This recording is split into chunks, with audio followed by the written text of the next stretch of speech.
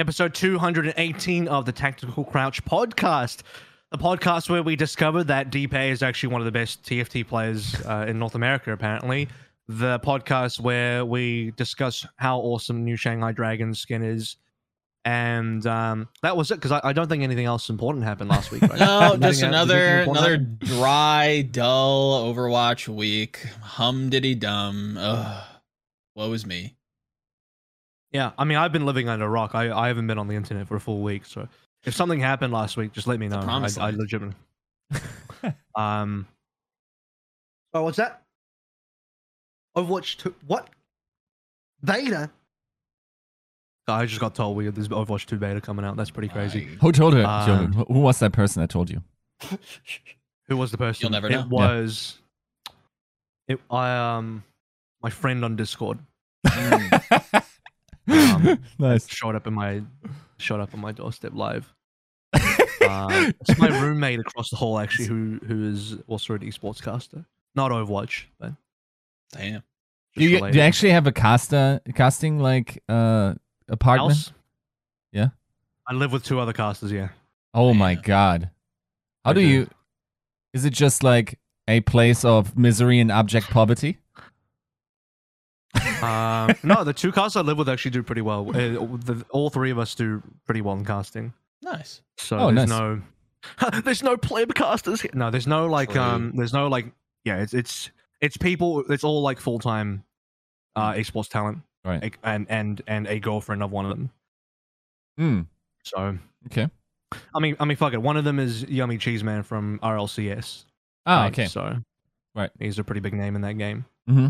And the other one is Mac, who does all the CS:GO stuff. He's done like IEM and DreamHack, etc. kind of stuff. Nice. Oh, yeah. Yeah. So we do. It's like a barbershop quartet. We're missing a fourth person. You know, once we get the fourth caster, we can do like the barbershop quartet of casting, where there's like esports, and then yeah, that's how that works. I need you to audibly laugh into your mic so the audio Spotify listeners can hear that you enjoyed that. Wait, what was I actually inaudible? Yeah. No, you were inaudible. I could see you laughing, and really? the people watching the YouTube will see that you laughed. God damn it! But the listener, the people that only listen, will not know that you acknowledged what I said was funny. It was. So please laugh. Thank you. For my ego, I need you to verbally acknowledge that was good. Right. Okay, cool. So pretty big stuff. Should we just get into it? We're gonna get into the intro. Yeah, I'm sorry, but there's not gonna be no AOT today. I don't know if we're gonna end up talking about it again until how many episodes left? Like 3 episodes left. Two. No, I think it's 2 left. There's only 2 left. So I promise we'll finish it. We're not gonna just leave people hanging. We've been talking about it the whole. We talked about AOT the whole season. We've covered almost every single episode. We might as well finish it off. So I don't know when we get back to talking about it. Maybe we wrap it up when the season wraps up, but we're not going to talk about it today. What we are going to talk about today is all the Overwatch stuff that just dropped, just completely just dropped. There's all this stuff just happened. So without further ado, episode 218 brought to you by Battlecry, Refine Beam, Bronzebot Buha, Chare, Prophet Picasso, Chris R34444, Casher67, Lolshin, Porkchop Sammy, Rex Sane, Sogurth a lot, Bellamel Smooth Nuts, and Your Misery. The cliff notes, the overall structure of what went down in this order was there was a huge developer update coming from Team 4 themselves. Aaron Keller got on, here's a developer update, just like Jeff Kaplan used to do, and he talked about the fact that beta is on the way for Overwatch 2, and you can basically sign up now to try and get into it. Beyond that as well, a little bit later on, I think a little while afterwards, not that long, there was a community update for the Overwatch League, which basically outlined the schedule and the map pool for the year. They didn't announce this during the community update, but there's not going to be hero pools either. And pros are now having access to the alpha in the Overwatch League. New Sombra legendary skin just dropped for the Shanghai Dragons championship skin. That happened very recently. It was super recent, actually. I think that's basically like the top down of everything. Oh yeah, I guess like Paris and Horizon Lunar Colony have been removed from Quick Play. That happened. Shock and O2 played their show match. So that's kind of like the start to finish in a very brief format. So if you just wanted like a catch up of all the news, there you go. There's a 30-second catch up. Have a great day. But now I guess we'll start talking about what all of that kind of means. We'll start, from the top down of it and kind of break it out. Actually, before we even do that, did anyone have any like live reaction to all of this? Like, where were you when Aaron Keller dropped the development update, and what was your initial reaction? I think I was writing. I think I was staring at Google Docs, typing some nonsense, and there was just a little timer going off, and there he was talking about Overwatch 2, and sorry, we haven't communicated. I'll believe it when I see it, Mr. Keller. I'd like some more communication. Hopefully that continues. Lovely. But yeah, that was kind of where I was at. It was pleasant to see. I'm sure we'll get into the details, but all in all, thumbs up for me. Cool, you liked it. Yiska, you were eyes glued, just RSS feed injected into your vein. What? Well, the thing is, I was actually in class during that, so I couldn't really check it. I just like looked at my smartwatch and went like, god damn it, it's exploding. And like, I mean, I think people who have read my article understood that, like the one I wrote before that I had a pretty good idea what was coming. So like it's once again in that situation where I'm like trying to anticipate the community's emotional range and what kind of like discourse there will be. And as the community finds out, it felt kind of sad not being able to like be on the timeline at the time that this news hit, because like I only got like the absolute Twitter gems, not really like the rundown of like all the live reactions as people found out. Then I caught up on the dev update once I got home. I have to say, okay, so let's be honest, right? In terms of developers talking to a camera, Jeff Kaplan was probably the gold standard in gaming. Oh, for sure. Right? Like in terms of like being quite rare though. Quite rare. Yes. Yeah. So it is natural that Aaron, by comparison, will like. I think he did poorly. No, he didn't do poorly. It was quite obviously scripted. I would just like. I understand it's hard to like have an organic style. It just felt very Apple, if that makes sense. It's like we have all these nice, really like. Features for you, and it's like, well, you very clearly like, and then the pupils are like just like micro moving, like clearly reading off something or whatever, or like being very clean in the delivery, and it's like, I mean, I guess like this must be a stressful time for him as well. He doesn't want to communicate any uncertainty by like improvising the language or whatnot. It's probably, dude. You know how many takes I have to make in order to read something out when I do VO? I understand, man. Like that shit's hard, right? And especially in front of a probably studio audience or a studio team that's recording this one. So I understand, but yeah, it felt a little like less authentic than it used to with Jeff. Sure. Which more means like we had a pretty good guy in Jeff. Yeah. But yeah, it means that Jeff is a good camera talent, is what it means. It's like I don't read it any. Not saying that you do, but I'm not reading it further than that. Not everyone's going to be great on camera, so it is what it is. And to your point, I think somebody who did do a really good job was Sean Miller on the Overwatch League kind of community update. I thought he kind of killed it coming out there. It felt very natural. It felt kind of,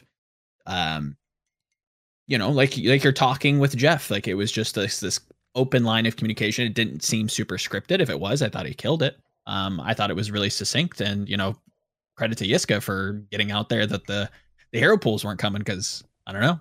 Baby. Nobody bothered to ask, but gotta win. We gotta win. That's a dub. Yiska bothered to ask. Yiska asked eventually. We'll get to that though. So we will get to the community update after the developer update. So what was I doing? I was still awake for some reason because I don't sleep. Part of the reason I don't sleep is I'm staying awake for this. So as we're live recording, I'm awake right now in the early hours. Right. So again, I won't be sleeping tonight apparently this morning. and then you know, obviously I'm live on the Twitters, tweeting my what I don't even remember. Oh yeah.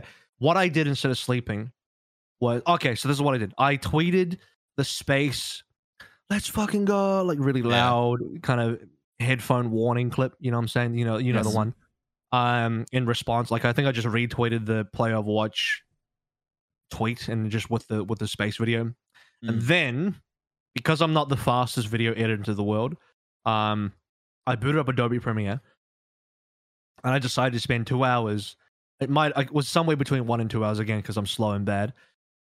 To make the meme of Aaron Keller's developer update, but then put it on the screen of that.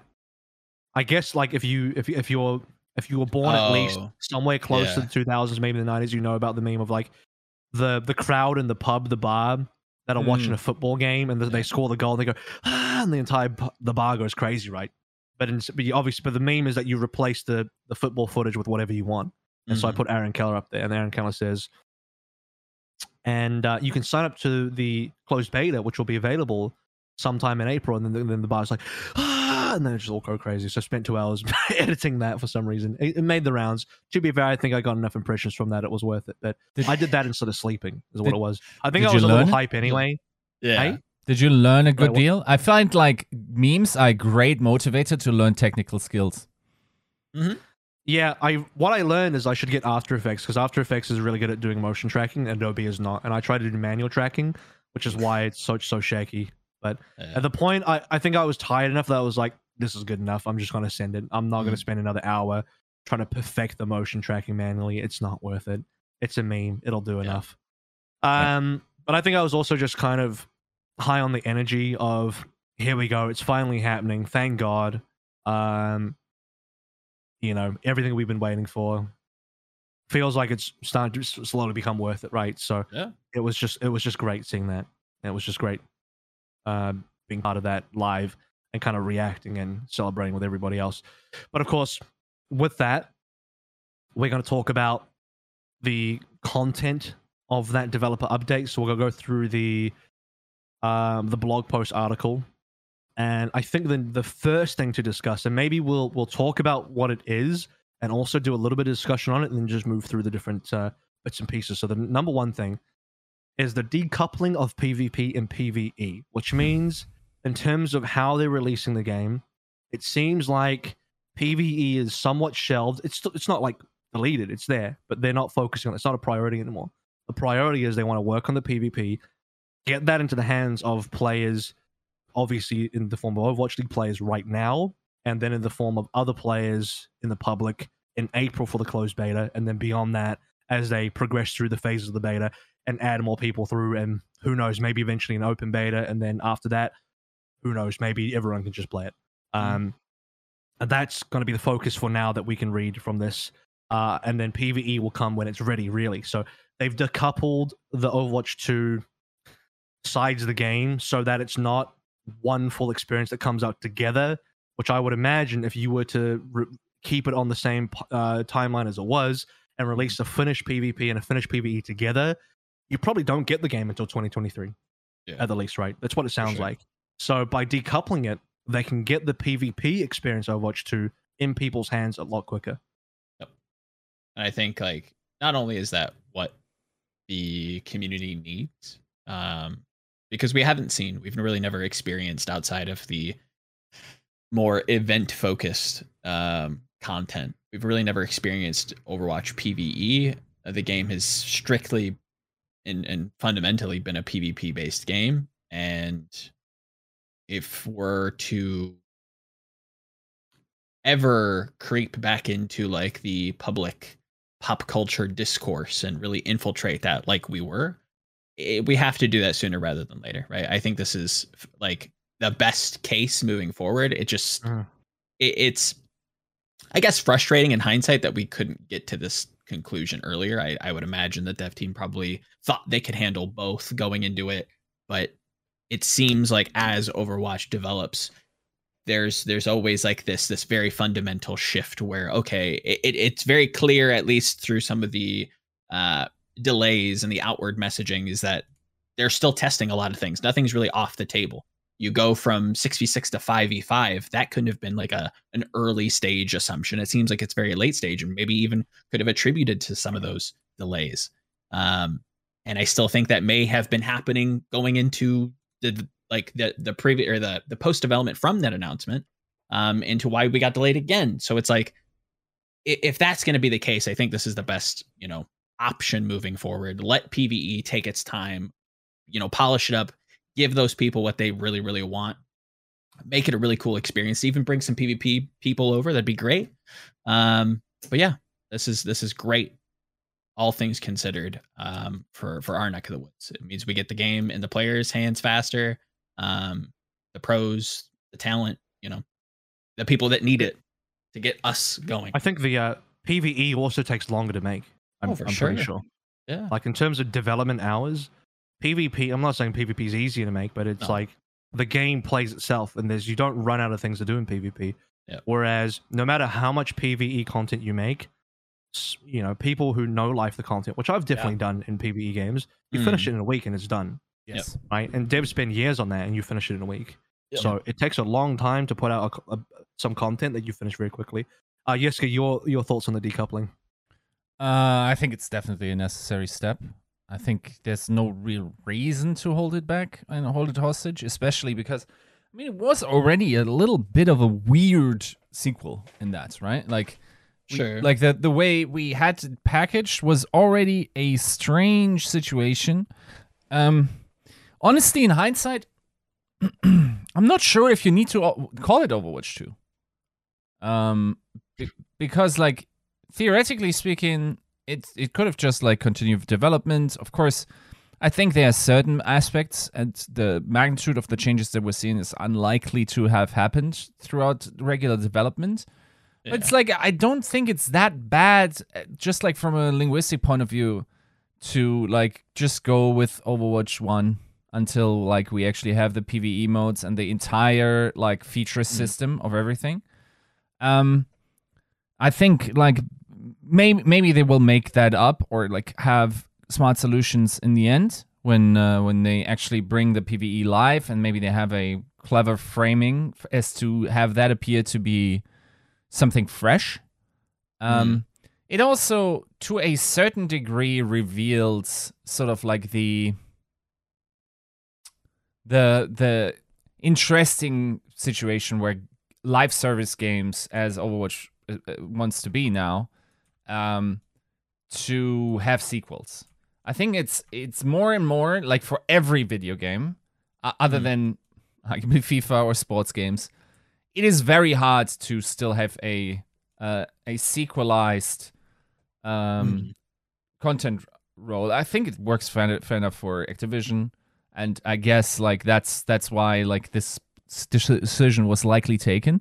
But everything else is just like live service that's big now, right? There's effectively like 2.0s that like their game sees like a huge engine overhaul. The graphics get updated, maybe even like I'm thinking of like League of Legends and like the map updates with the jungle. Yeah. And, the game kind of coming to life a little bit to like the modern state, where it does feel like this 2.0 patch. But like you said, it's just another skin piled on top of the plate of dishes, right? Yeah. I think everyone at home can basically imagine that the way Overwatch's future should in some ways kind of resemble two games that exist on the market. One is World of Warcraft, and the other one's Destiny 2.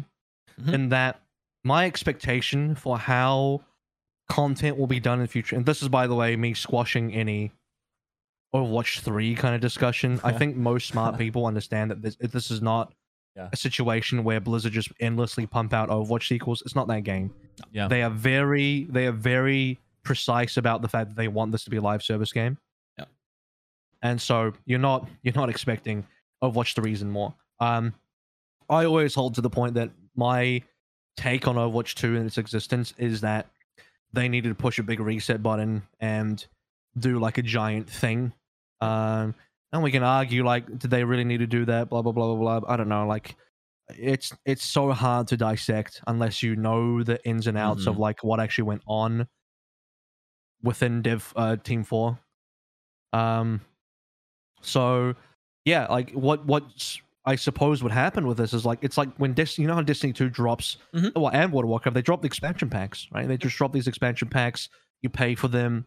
It's like, you know, I can imagine that's what happens. So the PvE model in terms of content drops is going to be pretty huge for people that just want to play that type of game.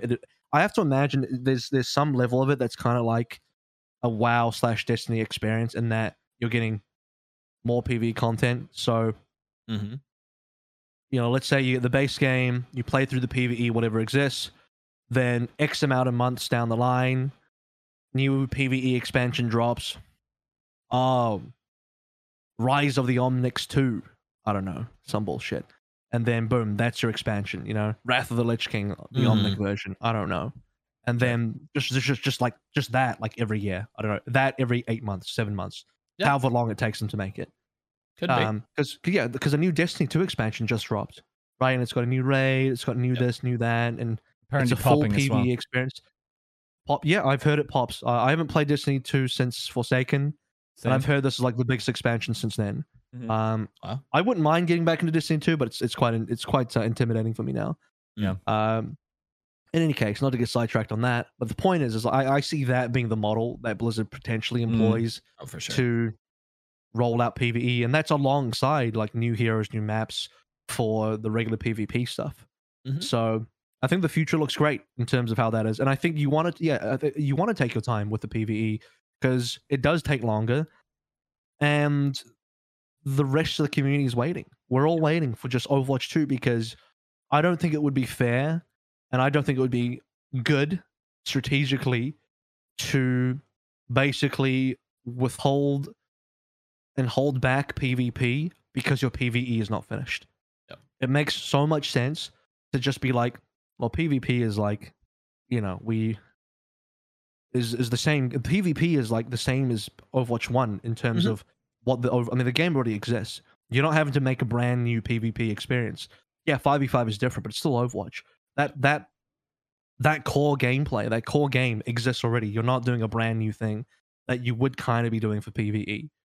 Before somebody says like, "What do you mean they did PvE?" It's like, well, you're not redoing that. You're not just re-releasing Retribution again. You would be new stuff. Yeah, people would be fuming if you got Retribution and Junkenstein's Revenge level content. Yeah, that's not what it is. It's not what it is. It's like the user experience has to be so much more leveled up that you're willing to spend upwards of $60 to purchase that content. Yes, whether that be the platform of Overwatch 2 to branch out into these expansions like Avril's talking about, or an actual expansion of the game itself.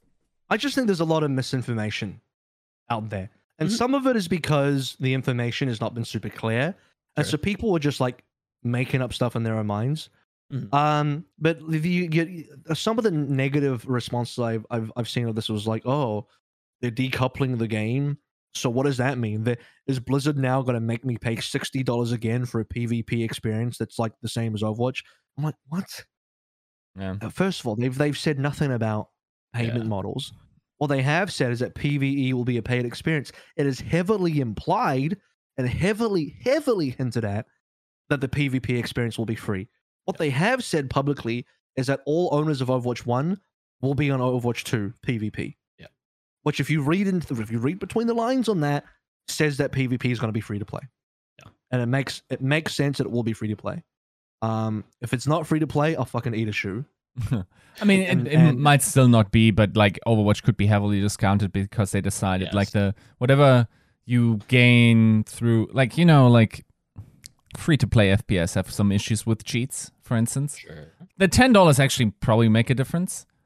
Or maybe a freemium model. Yeah, I don't mind. Yeah, it could be that if you know, people who purchase the battle pass, could be a free.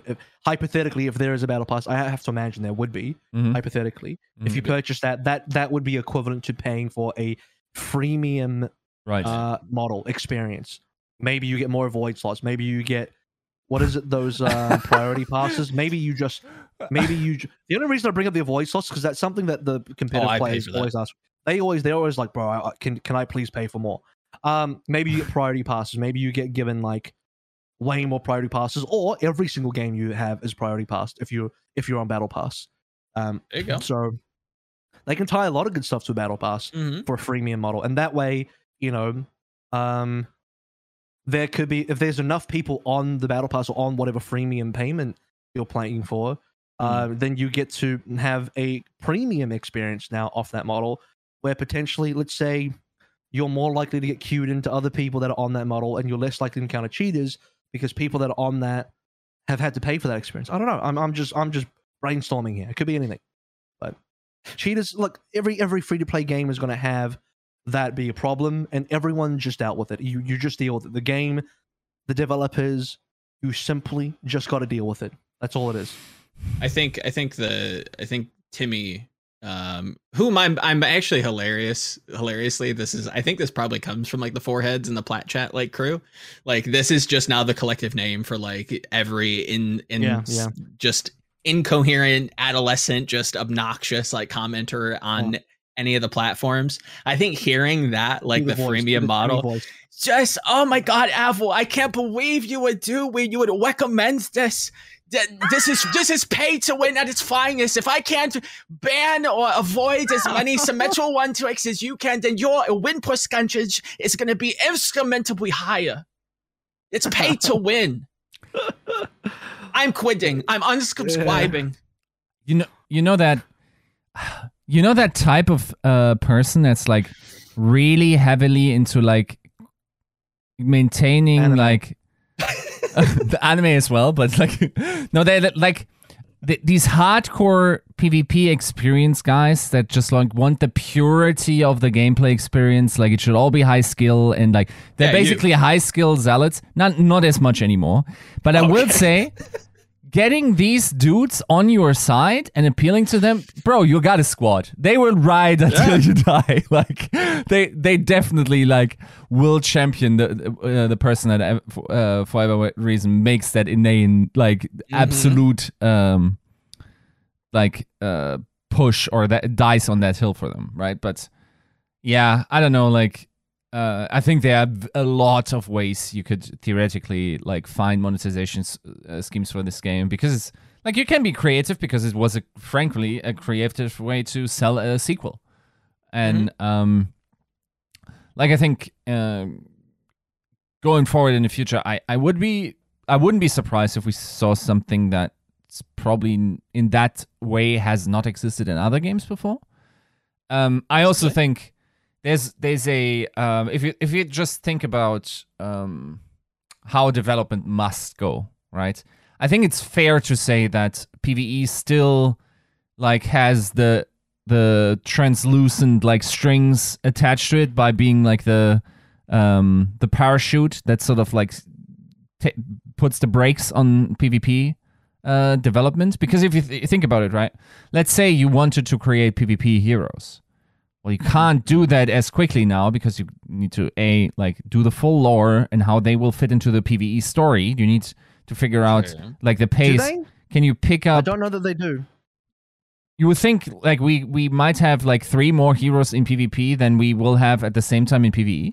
You think that's a possibility? No, because what they've announced for PvE is there are certain modes. Okay, there are modes which are story based, where you must play Reinhardt, you must play Lucio, and you're defending Rio de Janeiro, and you have to have these heroes. And then there are open modes. I think I can't remember. I'm not going to try and pretend I remember. It's almost like an adventure mode. Right. The adventure, like Diablo-esque adventure mode, where you can pick any hero and you just play missions, right? I think it's called the missions or whatever like that. Right. And the new heroes don't need any integration. No.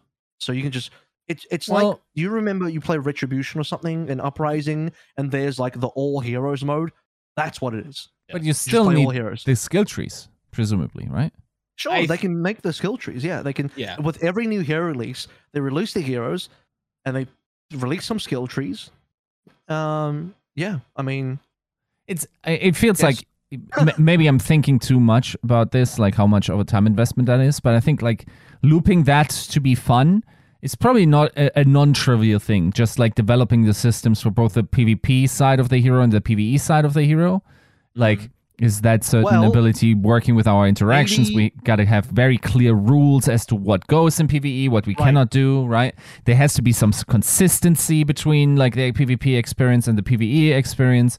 So I would imagine like it probably slows down PvP hero development to a degree. Not that I would say this. I think first of all, there's no way that they can release the cadence of hero releases can be slower than it was in Overwatch 1. Oh, it must be at on par, if not faster, right, to survive in the modern free-to-play market of live service games, the modern world. And this is, by the way, another reason why I'm heavily of the belief, hypothetically and speculating here, of the belief that it will be free-to-play, because all major successful live service models are free-to-play. Yep. You can't. I don't think you can really survive as a live service if it's not free-to-play. Like, fuck me, Destiny 2 is even free-to-play. Yep. And you just pay money for the new expansions. Yep. I'm not here to argue whether their free-to-play model is good and blah, blah, blah. That's for the Destiny fans to figure out. But my point is, all successful live service, I keep trying to say live streaming, live service models are free-to-play, which is why I'm like a 99.9999% there that it's going to be free-to-play. So back to the hero discussion. What I think should happen, or what I'd like to see, is if they make heroes in Overwatch 2 designed and geared for good gameplay experiences in PvP first, and then try and figure out how that works in PvE. And the reason for that is there are far more consequences for poor designs in PvP than there will be for PvE, because in PvE, if you get some broken ass hero, at least you're just beating up on the bots, right? No one cares. PvP, that's a problem, because you're now playing against people, and your own team and blah, blah, blah. Maybe it's the case where, like you say, maybe it takes more time to do the skill trees and stuff. Personally, I don't know. I'll give Blizzard the benefit of the doubt. I believe that they can just do it all and just get it done. It's just, you have people that work on the skill trees, and you have people that design the heroes, and they marry up and put it all together at the end. But it's not like Jeff Goodman now has to be like, oh, well, this is going to take me twice as long because I have to do both the PvP and the PvE version of this hero. No, there's got to be another team for all that. There's got to be another group of people that can handle that. But even if it did take much longer, fuck it. The PvP version of the hero comes up first. Yep. And then maybe it takes 2 weeks for the PvE version to come out. I don't know. Maybe. But if that's what it is, it's got to be what it is. I think what they got to figure out is, and that legwork has very likely been done already, right? But I think they have very clear ground rules as to like how they design encounters in PvE that sort of limit what you can do with the PvP kit, right? So for instance, one thing you wouldn't want to do is, let's say you're designing your encounters as to not have make use of any verticality, and using verticality breaks the encounter, and then allow Baptiste to be in that, right? Because it would feel weird to play him in PvP, have the weird jump thing, right? And then you get into the PvE environment, and for no discernible reason, you gotta take the jump off him.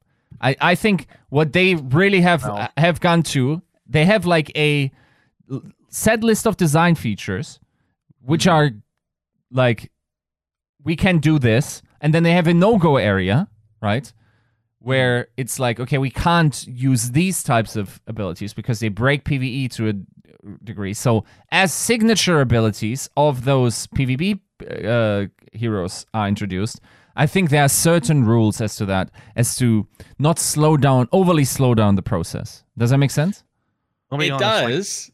And I think Avril's, about to agree, but I think we're in the same area if I had to guess.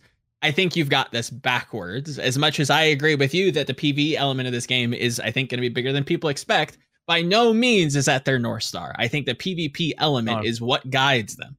Yes, because they've even said as much, that the PvE is what allows them to break the heroes and make them OP and stupid. Yes. Not the other way around. It's there's no way where the PvE version is the more tame version. Yeah. Oh, they can't jump. No, I don't know. That's never going to happen. No, you don't want to take anything away, right? And that's why your counter design has to allow for the possibility of all the PvE skills to be still sort of useful. Can I just say that if something is stupid and broken in PvE, that sounds like a good and fun PvE experience. Yeah, I agree. So the solution is, don't make PvE experiences where you can't jump and take height. Like what? Half your heroes have it's a stupid fucking Winston leap or something. Like that'd be ridiculous if that was the case. Where like, oh, you just can't jump now, you just lose your jump. And even if let's say that is the case, you can limit that through a system they already have announced, right? If you have the differentiation in PvE between like the adventure mode and like the you must choose these heroes mode. You just have you must choose these heroes mode tailored to those heroes. And the easier mode is just the adventure shit, right? If you want to go in there with your friends, you want to farm some loot boxes. God, I don't know. I'm speculating here, folks. Please give me a bone. Like that's going to be the mode that you can go in. You can cheese the system. Okay, cool. But if you want to like get the cool skin, if you want to get the achievements and like the prestige, then you got to, pick the heroes that Blizzard picked for you. That like the encounter is tailored to, not tailored to the entire, 50 plus cast at this point, right? Like it's not, it can't be the opposite. Yeah. The thing is, I think one thing, for instance, like as an example, right? I think it's very possible that like CC reductions or like the fact that we seem to be getting rid of more and more CC is in PvP is not necessarily just good for PvP, but it also makes it so like, let's say like 4 of your signature heroes that everyone plays has CC abilities. You don't want to get rid of that mode. You don't want to take anything away from the PvP character. Does that make sense? You want your PvE experience to be more powerful and to feel like you have progression. You don't want to take the stun from the hero in PvE because that would break the encounter because you could just chain CC for 5 minutes and like circumvent all the mechanics, right? Well, there's ways. I mean, look, if you've played PvE games enough, you know that this has been thought up already. You can't change CC because diminishing returns. A stun. There'll be like some stun limit and be like, okay, you stunned this boss. Right. It is now immune to stuns for 10 seconds. Yeah, like that's basic. That's been part of PvE experiences for a long time now. Yeah. But yeah, look, if you have, let's say hypothetically, the stuns are being removed across the board in Overwatch 2. They've said as much. Let's say hypothetically, Brig can no longer stun. Go into the PvE, you want to play some Brig, you look at the skill tree. Oh, the Shield Bash skill tree allows me to have a stun again. And it gets crazier. Maybe the Shield Bash skill tree allows me to multi-stun. Maybe I can do 2 stuns in a row. Or it's now an AoE stun. I don't know. They can really make it crazy if they want. But it's still easy enough for Blizzard to balance so that you're not just Omega lolling, face rolling bosses and just perma-stunning them. I mean, these guys, I think the one thing Blizzard do well is they make some of the best PvE experiences. Yeah, it's a world first going on, and I'm pretty sure at least per this recording they haven't finished it yet. So I trust them with the PvE experience probably more than the PvP experience. Yes. I don't want to be disparaging about it, but they've certainly made mistakes in PvP that they are definitely fixing, which is great. But one thing I can just give them the benefit of the doubt on is like they'll make great PvE experiences. So I have no concerns there. That's a PvE company, first and foremost, right? 100%. And again, focusing on the decoupling here, these can be 2 separate worlds, right? They can package these new hero releases however they want, where it comes out in PvP. And then, next month we're announcing the next chapter in Overwatch 2 PvE where Sojourn comes in and she has her own story with all these other heroes and they have events tailored to them specifically that highlight them and make them really fun and make you feel, engrossed in the story. They can do numerous amounts of things and package it however they want now. I will say one thing strategically is important to me is that I would like 2 things to happen with Overwatch 2. One, that the PvE experience grabs and draws in a new audience, and which I think it will. And 2, that those new players and that new audience can then transition into the PvP. Right. So what needs to happen is, for me, my indicator of success, which is probably a little bit higher than the base indicator. The base indicator is probably, are they playing the PvE? Have they paid for the content? Yes, done, check, finished. My additional beyond that, like the next goal line above that for me would be, can we convert those brand new PvE people to PvP? And a good way to do that would be, obviously they're playing with whatever heroes they want in PvP, they're enjoying it, and then they queue up a game of PvP and they pick the same hero. And then the heroes can still play similarly enough. Now, granted, the PvP version is going to be way weaker, because there's no skill trees, and that's going to be a learning curve. But at least they can get familiar with the heroes, and if it's a good enough transition over. So basically, the translation, what I'm trying to say is that the base hero of both modes should be pretty similar. It should be the same. Should be the same hero. Yep. So fundamentally, if you played Soldier 76 in PvE, his base level 1 kit, because they said you're going to be leveling up here or something with skill trees. No skills unlocked. Level 1, just default Soldier 76 in PvE is the exact same as the default Soldier 76 in PvP. Right? That should be clear to me as a baseline to work with. So yeah, if we do that, if that happens in the game, I'm happy. Yep. I think another like good carrot would be to like really emphasize and build out that achievement system.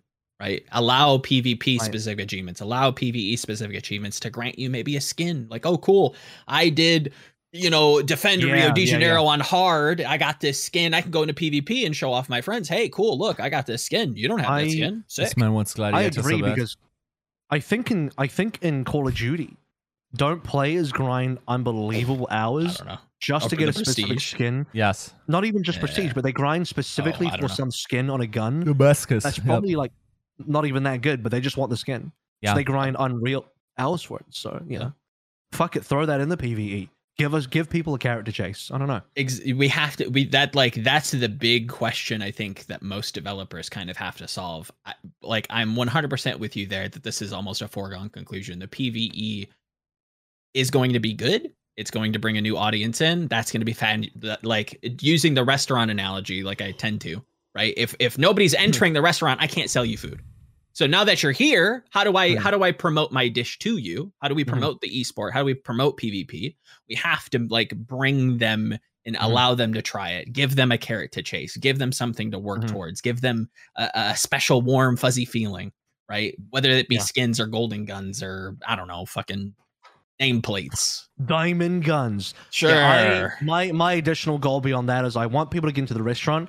And then I want to get them also then into the toilet so they can experience the PvP as well. So there we go. How do we get them in? Get in the toilet. Get in the toilet. All right, cool. So no further comments on PvP, PvE stuff. Let's move on. That was a long discussion just on like the first point, really, but a big one. I think it's a big point though, because decoupling the PvP, PvE is not a small thing to do at all, but strategically makes a lot of sense. So. Second thing they talked about is that closed alpha testing for Overwatch PvP begins in select regions, which includes Blizzard employees, Overwatch League pros, and a few other select groups to help prepare for wider testing. My only concern is how late this alpha has come. Don't get me wrong, super glad that the alpha is finally here and that the pros can get their hands on it and start scrimming. Agreed. I'm not so much concerned about, I mean, we can talk about this. Is anyone concerned that the 2-month window between now and when the league starts in early May, is anyone concerned that 2 months is not enough for the teams? I think I think this is the minimum amount of time that I think I'd be personally okay with. And that's just base like flat vacuum 2 months period done the end. I don't think that's what we're going to be getting. If anything, I think we're probably going to have to see some sort of update. I would guess that this gets patched before May 5th, which depending on the size of the patch, depending on the size of the change. Let me just tell you right now, because another part, I wasn't going to talk about the beta yet, but since you brought it up, they've also announced that the beta, so there's not, right now people are playing alpha. Yes. There's also then going to be a beta, correct, which will basically supersede the alpha when it's available, and that is going to be in late April on PC and select regions. That is to say when. Late April could be, I assume, anywhere in the last week of April. Right. So once that happens, closed beta will include a larger group of testers, which is potentially, I think it will be taken from the public pool, the public pool being people who have signed up. So that's another thing. They've opened up closed beta signups now on their page. I can't remember what the page is. Look, Google it. You'll be right. Just Google Overwatch. Play Overwatch. Sign up. Yeah. You'll get it. It's on the Play Overwatch website. So if you haven't signed up, go ahead. And don't worry if you haven't signed up. It's not like a first come first serve thing. You it's just full RNG. Signing up early doesn't give you bonus advantages. So just sign up whenever you want, as long as you sign up before the cutoff. So anyway, what was I saying? So there's going to be a beta. My assumption is that when the beta drops for the closed beta drops for the wider public who signed up, that should then be a patch from the alpha. And I don't just mean, oh yeah, they have to patch the game. No, I mean like whatever feedback they got in the alpha is very likely then going to be culminating in some sort of end of alpha patch going into the closed beta. So the game is, I don't know, less buggy, more polished, whatever it needs to be for the wider public, right? Yeah. So Joe, you bringing up like some sort of patch? Well, that's what I foresee. Oh, for sure. Yeah, I just hope that, again, I understand the difficulties of bringing this out early. I give a lot of grace towards Activision Blizzard on that front. My hope is that this build update that Avril's mentioning coming in late April, or we're assumedly is coming in late April for the public release, getting the most polished early build out there as you can, is that it doesn't completely just change and flip the game or add something new that we, I want those 2 months for these players to really have mattered and not to be like discouraged or undercut or swept under the, Again, they've actually listed what will be in the beta. So it's very clear now. Let's be clear about one other thing. We don't actually know what's in the alpha. So the contents of the alpha is unknown, but we assume it is equal to, if not less, than the planned content for the beta. I don't know if I want to get into this now because I still want to ask Yiska about his thoughts because we're starting to move along now, which I wasn't going to do just yet. But just to close the book on what you were saying, Joe. But before you move on to the content of the beta, which we will definitely be talking about, Yiska, what are your thoughts on this 2-month window for the alpha? Is that enough for the teams? You know who the only team is I'm really scared for? Is Team 4. Yes. That's the only team that I could see running into trouble. I think, like, generally speaking, you want to incorporate the feedback that you're getting from your highly qualified game breakers, if you want, who will definitely like find every nook and cranny to exploit your game because they're doing that for a living, basically. They will find your Genji Ledge Dash equivalent in no time, right? And then it's for you to plug those holes. I think, generally speaking, our professionals have shown to be able to adapt to new metas fairly quickly. I think it's also fair to say that this is a pretty stark departure, likely, given that we're getting rid of one role and it's now 5v5, we have a new game mode and whatnot. Like, it's definitely not easy to adapt to this. Sure. So, yes, I would have liked it to start a little earlier, but not necessarily for concern of competitive integrity in first order. Like, competitive integrity is like a second order effect in that you start the alpha, let's say 3 months, you go back and forth, game changes, new meta. At some point, you're at a happy place, and then the teams can really like try to find whatever they want to play. And we found out last year that one meta is not necessarily what needs to exist, but everyone can sort of like theoretically make their own flavor to exist. You want to get to that state again, where teams are capable of doing that with your balance. And so in theory, it's like Team 4 needs to catch up. They need as much time as they can in trying to figure out the bugs and like all the balance issues that may arise, and maybe even gameplay stuff that's undesirable for it to happen. The teams come back, get the new version, and then the timer starts for them, really, right? Right.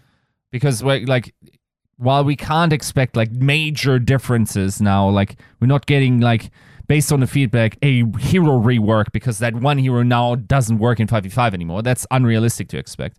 But like smaller balance changes that could still move the needle and move someone into relevance as a meta archetype, right? So I think more so than when we get the alpha, I personally have no gut feeling how long it takes to figure all of that out. Probably the longer the better. What I will say is I hope we have a pretty stabilized game by about 3 to 2 weeks out until season start. So then like pros can have some security in that the next 2 or 3 weeks of hard scrims will actually matter when I hit the day one service. Right. Now, Do I expect this to happen? No. Actually, I expect the entire season to have a flux state where I'm not even sure if we should adhere, for the sake of the game, really, should adhere to content update cycles like just every stage. I think that might be too slow.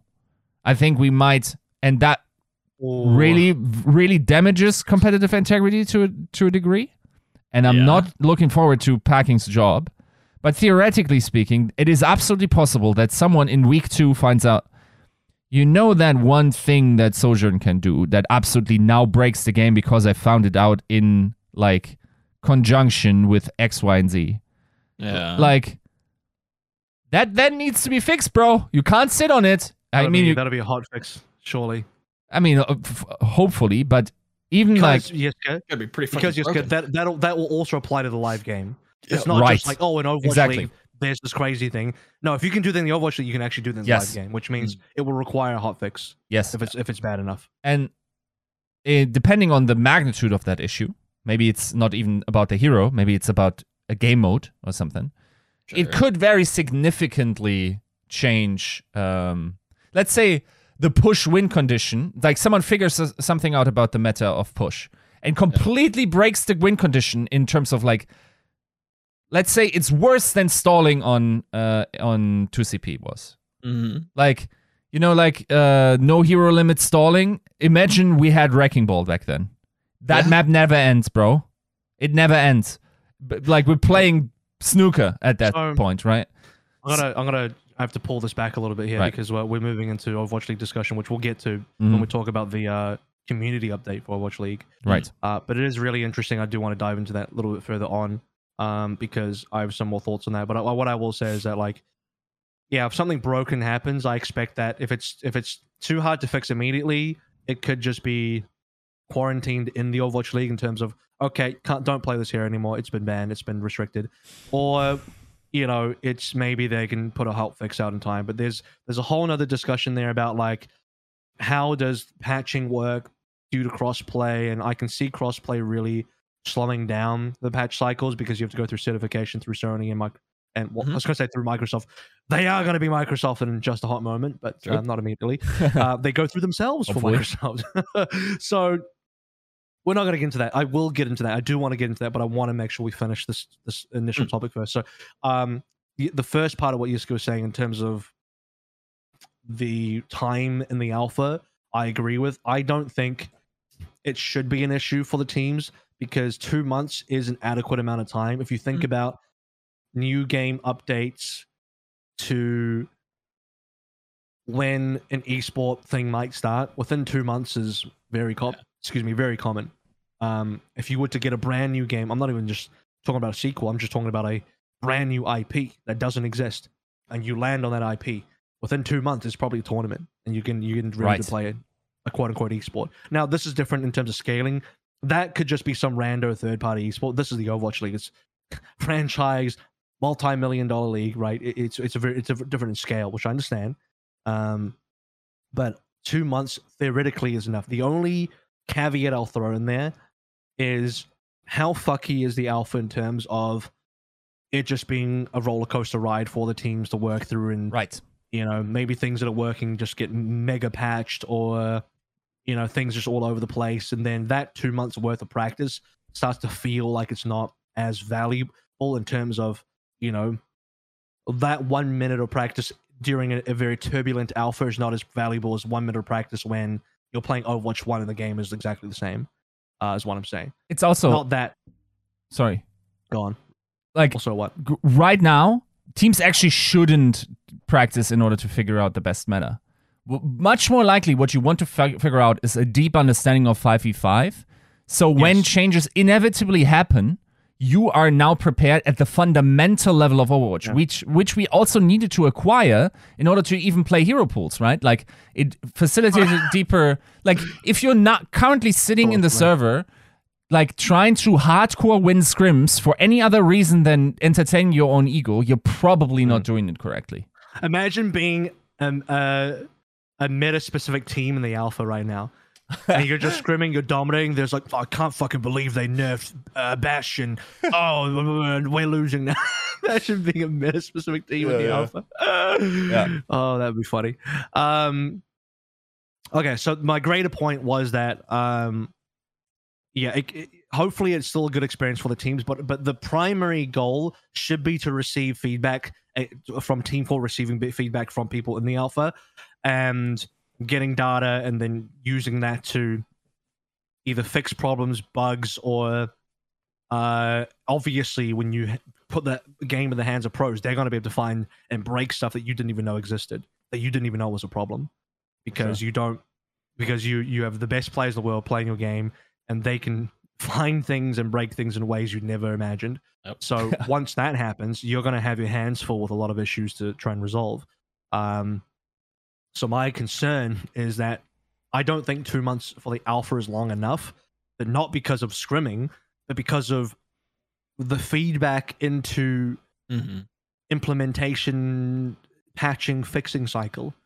Right? I don't know that 2 months is enough for that.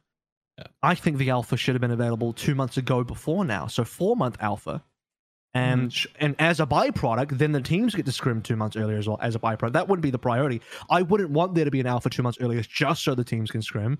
My primary concern along with Yiska is that you just need more time to figure shit out in terms of what is broken, what is working, how does 5v5 play, is it fun, is push fun, does push work, what do we need to fix, is, what are the problems that have not been identified by the QA team, because the QA team is not the literal best players in the world and hundreds of them too, Yes. So that's the difference. So maybe we get lucky, maybe there's no major issue in the alpha and things are super smooth, and boom, we get April, public gets the closed beta, everyone's happy. But if there is some bullshit that gets found out in the alpha that wasn't seen, not because Blizzard didn't do their jobs, but because you just won't ever see that unless people break your game, then now you're like in a bit of a shit place. We're like, damn, we don't have a lot of time. Like this alpha only lasts 2 months. Like how major is this problem? If this problem is very major, then do we have enough time in 2 months to get this done? You know what I mean? Like that could be an issue hypothetically. Yeah. So that's my only thoughts on that side of things. But otherwise, cool. So we can talk about the beta now. So that's alpha stuff. A beta stuff is that we kind of already went into it. So I talked, when Joe was originally responding, I was talking about how they announced a closed beta. You can sign up now. It will be available sometime in late April. And the listed content for the beta, this is officially from development channel, from the development update, is 5v5, but we already knew that. New hero Sojourn, so officially available to play in the closed beta. Finally, that people can get their hands on Sojourn and figure out, and what does she do? What is this here? I think people already know what she does in a way, because she kind of didn't she get revealed in the she had like a gameplay teaser. Yeah, there was a gameplay teaser a while ago where they revealed she could slide, and they revealed she had a railgun back then. So we already have a bit of an idea of what she does, but finally people can get their hands on and see what the gameplay is. There'll be new maps. The new maps that are listed specifically are Circuit Royal, which is a new escort map. That is the Monte Carlo map. Midtown, a new hybrid map. That's a New York map. New Queen Street, a new push map. That is the Toronto map. Coliseum, the new push map, which is Rome. I don't know why they decided to rename everything. Yeah. Because Monte Carlo, New York, Toronto, Rome is just way cleaner. Yeah. And now, I have to remember, we're going to Circuit Royale, Circuit Royale. I'm like, just doesn't float off the tongue. Like, Monte Carlo is just easier. I don't know. So, is what it is. Those 4 new maps. So we're not getting, there was that rumored Swedish map, Gothenburg or something. We're not getting that. I don't know if there's a map set in India or something. We're not getting that. Because that was teased in the Zenyatta whatever thing. There's a little storyline in the PvE. I don't even know if that's a real PvP map.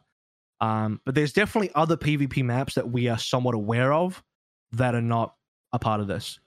Next, new mode push. As you can imagine, they announced the 2 push maps, so that's you get to play 2 push maps. Hero reworks for Orisa, Doomfist, Bastion, Sombra. We already know about the Sombra Bastion stuff. That got revealed in the Overwatch League. Yeah. grand finals day as the PvP test. Orisa Doomfist, we did not know about yet. There had been some hints in the past. I believe Jeff Goodman hinted that he said something along the lines of, "Oh, I wonder what Doomfist would be like as a tank," or like, "We've been testing some Doomfist tank." Like he said something like that. Yes. So there's been some rumors about Doomfist tank. Orisa, honestly, no idea. Whatever the fuck that looks like. Literally anything.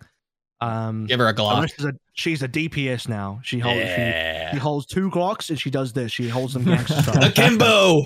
Blicky. Yeah, cool. So and then beyond that, the final thing they listed was a new ping system, which is really interesting. So ping system, I have to imagine like Apex Legends has a ping system. Yeah. Probably the best. I think Apex Legends has the best ping system. Agreed. Valorant has a ping system, not as robust, but pretty basic. It just lets you tag somewhere on the map and then people can know. So that's cool for players that might not be as comfortable getting on the microphone. Any way to help people communicate more is always good. Yes. So we'll see how that works out.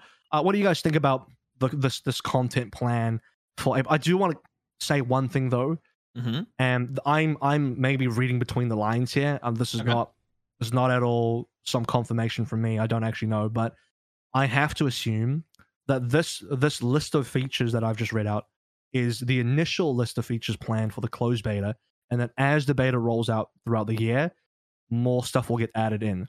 And the reason I'm speculating on that is because that's how the Overwatch 1 beta was. Overwatch 1 beta was you played whatever was there, and then as you went through the beta, Roadhog and Junkrat got added, and then there was the whatever patch of this person now got added. I think Lucio was a new hero at some point, Yeah. So I am expecting that to happen again for this beta because there's a precedent of that already happening, and it doesn't feel like there's that much content in this closed beta announcement for content features compared to what we already saw for the Overwatch League Grand Finals. So where do you guys stand on this list of features? That's kind of where I was concerned with like my previous comments on if 2 months was long enough, because I agree. I expect this to be updated. I expect this to have more content drops. I think, not to jump the shark a little bit, but there's another piece of messaging that also kind of signals that. But we'll get to that when we get to it. I just don't know when that starts. I don't know if that starts with this build update prior to April. I don't know if that starts next stage. I don't know if that starts midway through the season. That's my question, is I hope it doesn't start in the face of this, this 2 months time span to cut it even, deeper and make it even more shallow before we get into the start of the season come May 5th. I hope that it's just what has been announced. That's what we're going to be played. Maybe we get a build update, maybe some tuning changes. That'd be fantastic. And I'm expecting as much, but I also leave room for, some business execs trying to push some things along and ruin it for everybody. You're not getting less than what's listed on the beta. For sure. You're definitely not less. I'm just concerned about more and maybe just like really trying to experiment. Wouldn't more be kind of good? Probably, maybe depends on who you ask. Maybe not for the teams, but for the wider public, I can imagine it'd be fantastic. Probably a good thing. Yeah. I just worry about the teams in that way. And then maybe Packing and, his staff comes in and goes, okay, we're just going to take what we were given. And then everything else is, that's I'm waving my competitive integrity flag. I don't know. Packing, maybe you have a flag, maybe you don't. Who am I to say? Maybe we get some sort of rule set put in place that, okay, cool, we're going to be playing on this build of the game. Everybody else can play something else, but that also kind of feels a little crunchy. I don't know. All right, Yiska, your thoughts on the list of features for beta? It's really hard to say what kind of approach you want to employ. There's a lot of strategies that you have to consider, right? Like, you want to justify the label of Overwatch 2. You want to not splooge your full, PvP. How do I get out of this metaphor without being a pervert? Splooge, maybe it's like toothpaste. You can't put the toothpaste back in the tube. Right, your whole load on the... There's so many ways you could have done this analogy without going just dirty. Right into the load. You chose to go dirty for some reason. I don't know why, but go on. Come on. When your first, best next metaphor is toothpaste, It's like, come on. At that point, like, we're all adults here. It could be like a waterfall. Like, there's plenty of other things that you could can't maybe put the, you can't put the taste back in the tube. Okay, yes. continue. Right. What do you mean? What are you talking about here? That works also in the other sense.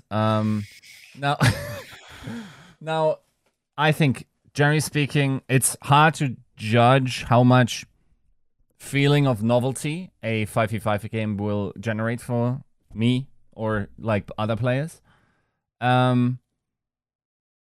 It feels not a lot. It feels like it's really hard to say, but it feels like it's bottom of the line relevant in terms of like justifying the new label. I really hope. Here's my hope. But it is a beta. The label is beta. Yes, though, you have to remember. True. Here's my and the first thing that you're throwing out will be like the new first impression will be very important. Now here's my my hope. I think Overwatch as a game has been underrated for a hot minute, dude. Like the improvements that they had made in the past on this game is not accurately displayed in the public discourse around this game, which is presumed to be dead while it's still a super polished, super, actually rather balanced experience that probably just deserves way more eyes on it in the first place, right? And for those new or revitalized eyes to just like, they probably won't even see the feature list as much, the majority of people. They will see there's something new, let's go in. They won't have experienced a lot of the upgrades that we've already experienced in terms of the polish and how it plays. I hope Overwatch 2 PvP beta retains that polish, and we're gaining extra brownie points off of that. Because the additional brownie points for established players that have been slugging through this for the last 2 years is not a lot, I'll be honest. You could even argue that because we are losing to CP, that you now have less content in terms of the maps, right? In the beta, though. In the beta, yes. And presumably, like, that's what we're starting to do with... or starting to play with the Overwatch League start. So here's my theory, right? I feel at the start we had a lot of tea leaf reading in terms of like, oh, the season ends here and here starts the Overwatch League and blah blah blah. There's too many coincidences now, man. Like, I feel like this is here's my hopium, right? Breathe it in. I feel like we are having an abnormal amount of consideration from Team 4 as to how we will be connected to this PvP rollout. I think like the theories of like beta key access will be much more relevant. I think they might legitimately think about launch windows as they they would work with the Overwatch League schedule to a decent degree if it at all fits. I think that's something they might move it a week or two. I think that's a possibility now. I think we have a lot of communication in regards to that. I remember Adam, sorry, I'm botching your name here. Adam Adamu from, I always have to think of General Adama. Yeah. From Overactive Media from Toronto Defiant, who said like, the Overwatch League will be closely tied to Overwatch the game in 2022. So that could mean a lot of things. Like I choose to actively interpret it as hopium. So like as we get more, I think like we might become a consideration in that content cycle. Why are you laughing and looking at something? Don't worry about it. Okay. Shut up and continue your point about Adam Adamu and how he likes fucking Overwatch, okay? What? Boof your fucking copium. Right. Okay, so yes, Eric, that's actually a grand plan. Spectre had it all figured out for us. We're now a frontline consideration. A lot of the Overwatch League team has moved up. We're now like not just a stepchild anymore. We actually inherit a room from some sibling that moved out. What Yiska is trying to say for the people that are a little bit confused here is that with John Spector moving into his current position, Overwatch League is in a better place to receive considerations. Yes. So, and yeah, I definitely hope for a ton more content. If the live service update or method is employed, I think it's also rather good that we start filtering for that type of player and team and coach to be able to adapt quickly. We have to go through the entire selection process again. Once we figure that out, because we need that, dude. We need the constant novelty injections. That's just 2020. It took me darn near 5 years to accept this, but like we're here and that's not going to change. Audiences are not going to change. The environment that this game is in is very different from 2016. We're competing against all these other FPS titles that have high novelty injections. That's how it's got to be. I would have wished for it to, at least in the initial announcement of the beta, because keep in mind, like they can do whatever they want in the alpha, theoretically speaking. Like we don't even know if that's the content of the alpha, right? So I would have wished for the beta to just like be announced a little bit more information, and for it to just like splooge a lot, maybe a couple of heroes more. Just all over the toothbrush. You mean when you say more information, you're talking about you want them to have more content. Yes. Like if you are eventually going to roll out that content over the season anyway, then I think a higher starting threshold would have probably gotten more people over. Right? There's a lot of speculation as to why it is. It could be that the content isn't ready. Could be that they don't want to overwhelm people with too much content, which is maybe a little bit sounds stupid to say because we've had no content in 2 years, but still true. There's a number of reasons why that would be the case. Is it just like because like if you find a starving person, you don't give him a full meal because that won't be good for their health. You give him a little, so he doesn't overfeed. Because of starving person, if you give them the full meal, they might like die. Yeah. Right. So you know how if you're suffering from hypothermia, you can't just like jump into a hot tub. I think you die. So you have to like slowly warm up. So do you think I would have otherwise OD'd on Overwatch content? Possibly. I don't know anymore. You all the cute. Can I say one thing in response to the Adam Adamu stuff? Right. Because you've just kind of jogged my memory on that. And for people that don't know, he went on a podcast. It was funny enough, ironically, it was a Vancouver Titans podcast. Not unofficial, obviously. It was a fan podcast of Vancouver Titans called Ready Set Pwn. People who still use Pwn in 2022. And he said some stuff about Overwatch 2 in the Overwatch 2 beta. I don't even know if he was allowed to say that, but he just did. He just dropped it out there. But no one heard it anyway because it didn't generate any. Here's the funny thing about the Overwatch community. They're always like starving for content, just like, oh, tell us anything. There's no news. Give me any news. And then Adam Adamu just drops a fucking bombshell. Yeah. And then you go to competitive Overwatch Reddit, and it's fucking crickets. Yeah. Absolute crickets. I understand. So you guys act like you're living in a third world country. You're in the fucking Sahara Desert. Haven't had a lick of water to drink. Adam Adamu just like, I don't know, just fucking drops like 10,000 tons of water, whatever it is, liters, and you're just like, I'm thirsty, man. Where's this water? There's no water here. I'm so thirsty. And it's like, you just got a bombshell, and none of you acknowledge it. It's actually incredible scenes. Yeah. Beyond that, so Overwatch 2 tied to Overwatch League. What you can read into that, and this is the other thing you have to look at as well. This is again speculation on my part. I'm just doing the maths in my head. Like 2 + 2 must mean 4. I'm doing some math here.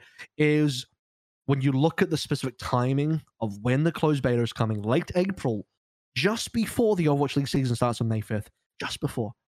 That is not a coincidence. You have to read between the lines and assume that with the closed beta dropping at this stage, that the beta of the game is heavily linked to Overwatch League in terms of could be beta drops. That's number one in terms of thing you speculate on. Why? Because Valorant fucking did it, and it sold like hotcakes. When I say it sold, I don't mean people paid for it. I just meant like very popular. They ate it up. People ate it up. You didn't. Yeah, you sold it for $0, and people ate it up too. People ate that shit up. So it was an amazing marketing tactic, and Blizzard would shoot themselves in the foot to not take advantage of that themselves. So why is the closed beta launching just before the Overwatch League? Oh, I do wonder, mate.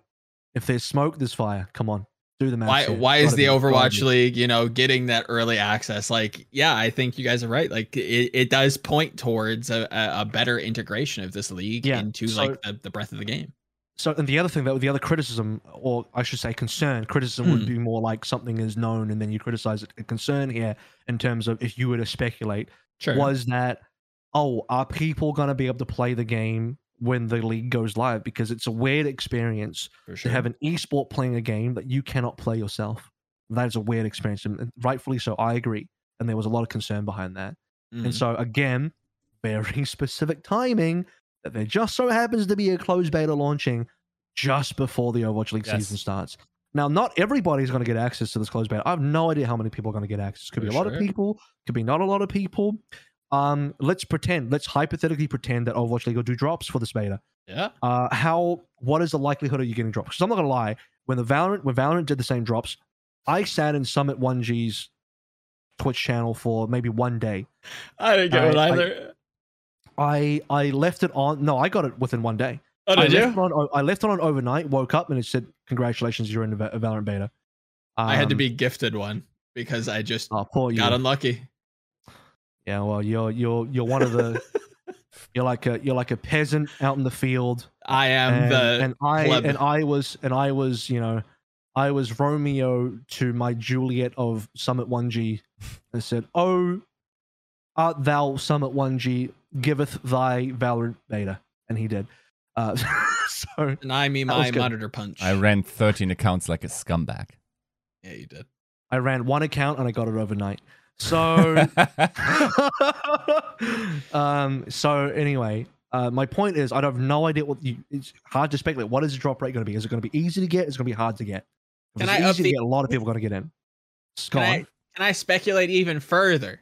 Okay, Continue. So if we're concerned I'll allow it. that if our esport is playing on a game that the public can't play, and that's a little bit of a jarring experience, and we know that the early build beta is going public in a closed fashion late April,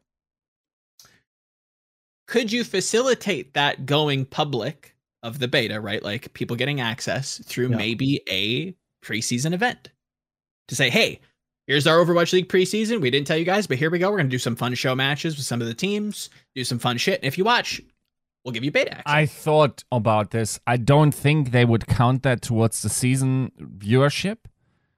And therefore, you probably shouldn't do that. I think it is actually pretty good to have the first activation on the start of your league. Okay. Because you never want to run in the situation where your preseason matches are your highest watch games that year. That might happen. Agreed, yeah. Because like everyone wants the Overwatch 2 beta. The keys. Right? Yeah. And then it just like has way more views than your Overwatch League final. Listen. And therefore you have demonstrated that those guys actually aren't interested in esports. Right. So I think it is a huge marketing blunder to not announce something like that. For sure. Why would you announce a start date of May 5th and then like, oh, surprise? No, you don't do that. You would just announce the preseason. If there was a preseason, you would announce it because it would be the correct thing marketing-wise to do, because you want people to put on their calendars. You want them to plan for it. You want it to be a known thing that people get hyped about rather than just like dump it on. I don't know. Like from a marketing perspective, it makes no sense to hide that. So anyway, as I was saying, I think to combat the which you also mentioned, the jarriness of the league playing it, but you can't playing it. Clearly, it looks like, well, I mean, it doesn't just look like, it is factually now that with a closed beta start just before the league starts, that will be alleviated. Not entirely, because a lot of people will still be only watching, but I think it does enough that you could get into the beta and you want to watch because you want to get into the beta. And then when you get into the beta, you are now getting to play the same game as the pros, which is really cool.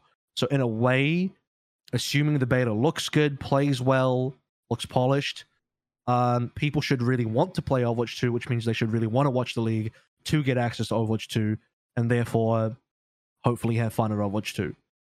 So it all seems pretty good. It all seems like a pretty solid, marketing machine for the beta and for the new game. I got no real complaints here. I just hope it's good enough. I just hope that whatever the beta looks like in late April is enticing enough to people to get them to play the game and enjoy it. You're still going to get some trolls in there, just like, oh, it's the same game as 6v6, and you're also going to get the trolls in there like, oh, this is the game is too different. It's now 5v5. This game is way too different, and then you're going to get both sides saying completely contradictory things, and they'll both be correct and both be wrong at the same time, and it's just going to be that part of it's not going to be fun to deal with, and I'm going to pull my hair out at all the, randos saying bullshit like that. But the Timmies. God, Timmy's. I'm so upset at you that you would even possibly consider paying for more avoid slots. I lost a lot of respect for you. The Timmys don't even know who I am, so I'm completely invisible to them. That's the power. That's my superpower. All right, next thing on the agenda. I think the final major thing that Aaron Keller said in the div update was that they were going to commit to a live content release model that is, and I quote verbatim quoting here, far exceeding Overwatch's previous rate of content release to deliver the most vibrant and dynamic PvP experience anywhere. End quote. So that's a pretty powerful thing to say. Now, some of that could be PR speak, but if I choose to read into that on face value, that they want to release content quicker than what they did in Overwatch 1, and then 2, like somehow they would like to make that a better experience than other games, which is that's a hefty goal. The first one is, I think, an achievable goal. The second one, we'll see. But I do like that they're shooting for the stars, because at least, you shoot for the stars, we'll land somewhere good. We'll land somewhere good. May I jump ahead just briefly to accentuate your point? Is that permitted, Proctor Avril? What was my point? I don't know which. Like Just go on. What is it? I think I'm nearly positive that in the Overwatch League community update number dos, Sean Miller kind of says as much when he references being in lockstep with Team 4's updates, right? So if we're to assume that Aaron Keller's, not PRing us, not just hitting us with some fluff like, oh, we're going to do all this great shit and then not do it. I don't think the Overwatch League is roped into that in communicating that, yes, these updates will happen in the downswings and we will be in lockstep. I'm if memory serves, that is almost word for word what he says in the update in how the league will be updating in correspondence to the game. Right. So I think there's a lot of support to what you're saying in that this should be a quick churn. Like every stage, it feels like we're getting a new beta update build where new stuff's added, new maps are added, new heroes are added, what have you. It's being injected into the game. Yeah. Sure. We'll get to that as well. Yes. As well. This is the last thing we talk about before we get to the community update. I know we really want to get there. And then the final thing that Aaron said was they want to be far more active in communication, which is, I know they said that before and they didn't do that, but I think this time they're like, well, we were capping before, but we ain't capping now. We're going to actually be. I think he said something like, he wants to be very active during the alpha, maybe just the beta, during the beta phase where they're talking about what's working, what's not working, what are they working on, blah blah blah blah blah. So they want to be doing a lot more updates. And to be honest with you, the reason I think a lot of the criticism from the community is like, well, you said that before and you didn't do it. I think the reason why I'm willing to give the benefit of the doubt now and believe that he's telling the truth on that and they will be super active is because there's more to be active about. Whereas back then, it was more like, put your heads down, crunch through this game, just make it work. Create the PvP and have it ready for the pros by mid-March. That was what the goal. And I don't know, maybe there wasn't much to report on. I mean, if you wanted more communication in January and February, I can only imagine that the developer report would be, we're still working on the game. Yeah. Sorry, still working on the game. That's all we got to say, which is probably the objective truth. That's not them lying. That would just be the objective truth. Whereas now, I mean, yeah, they're still working on the game, but because everyone has access to Overwatch 2, well, not everyone, more and more people soon will have access to Overwatch 2, and people actually playing the game. Yeah. There's more of a reason to talk to those people and be open and public, because now you've put your game in some fashion out there into the world, and you must now engage with people because your game is now in their hands, right? So you don't have a choice to not engage them now, in a way, which is why I'm more willing to just be like, well, this is true. So, what do you guys think of this part of the div update? Which, again, to recap, was they want to have more frequent updates than Overwatch 1, and they want it to be the best live service PvP experience, and they want to be more active in communication. Can you give me the exact wording, what they said? Was it, we want to put out more content at any point in Overwatch 1, or the average of what we got? I'm going to have to find it again. Because I think that's a very big difference. If you want to significantly have more content updates on the PvP side than the height of updates for the PvP game, that would mean you probably are looking at like 6 heroes a year, right? It's more than. I'm gonna have to go back to the video now. No worries, then. People can figure it out, right? We can display both scenarios. If you're saying like more than an aggregate of the entire year, I mean, that's not too hard, bro. You got like... Okay, I got it. Right. To support our game by updating and delivering content on a regular basis, today's change in approach enables us to deliver frequent PvP content to the live game. The live game would be Overwatch 2 eventually, with the goal of far exceeding Overwatch's previous rate of content release. So again, with the goal of far exceeding Overwatch's previous rate of content release. Right. I mean, if you're talking 2019 onward, hopefully, that's the bad. Okay, we don't need to.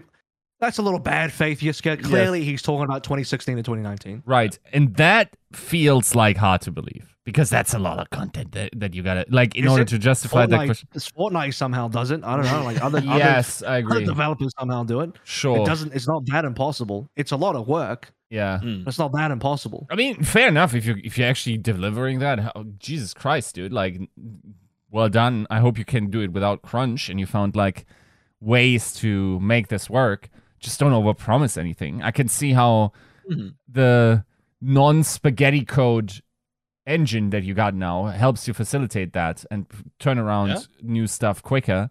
I'm looking forward to that. I just hope we don't get like these empty promises again and these overselling situations. Like, I remember like Jeff Kaplan promising like a summer that's going to handle very differently, and in the end it was like a big nothing. And like summer? Yeah, he said something like, this summer we're going to do it a little bit differently, blah, blah, blah. And then it was 2020, I think. And it really was just a nothing burger in the end. I just hope that we get what we promised for once. Don't overstretch. Like, I'm fine with probably like... You know what? 4 or 5 heroes. I think, because it used to be 4, right? Yeah. Was it 4? So you're saying like, well, I mean, 4 would be the same. 5 would be 1 more. I think 6 is achievable. I do think it's achievable. 6 is for sure. Yep. I think 5 would be nice, but 6 is achievable. More than 6, forget about it. I think that's starting to get a little bit like, not that I don't want to see more than 6. It's more like, well, actually, I don't know if I'd want to see more than 6. I think it would create a lot of chaos, but at the same time, it sounds like a lot of work. I think 6 is like pretty reasonable if you have the development power. If they can hire a shitload of people and get it done. I don't know. What was I going to say? I think they being Blizzard here, know they've lost a lot of trust, and this is a rebuilding of trust between them and the community and the wider gaming world. And from this perspective, you have to be very careful about what you do say and what you do promise, because people are going to write you off. Yeah, I think it's fully understandable that people would look at this and be like, nah, they're not going to communicate more because they already said that and they didn't do it. But when you're at this state, but that was before when, you know, maybe things were slightly still okay. It might have been going downhill, but it's not as downhill as it got at its very worst, which is probably before we got this update, to be fair with you.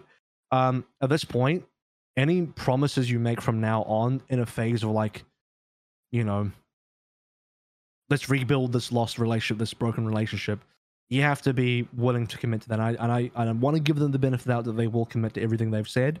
Because at this stage, it's their only opportunity to mend all the broken relationship between them and the wider gaming community.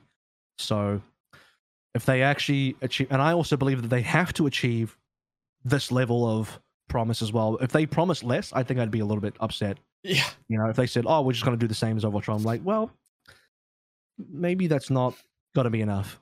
I actually like that they promised quite a lot, and it does seem ambitious, because I think being ambitious and wanting to achieve that goal will actually deliver the Overwatch experience it always should have been.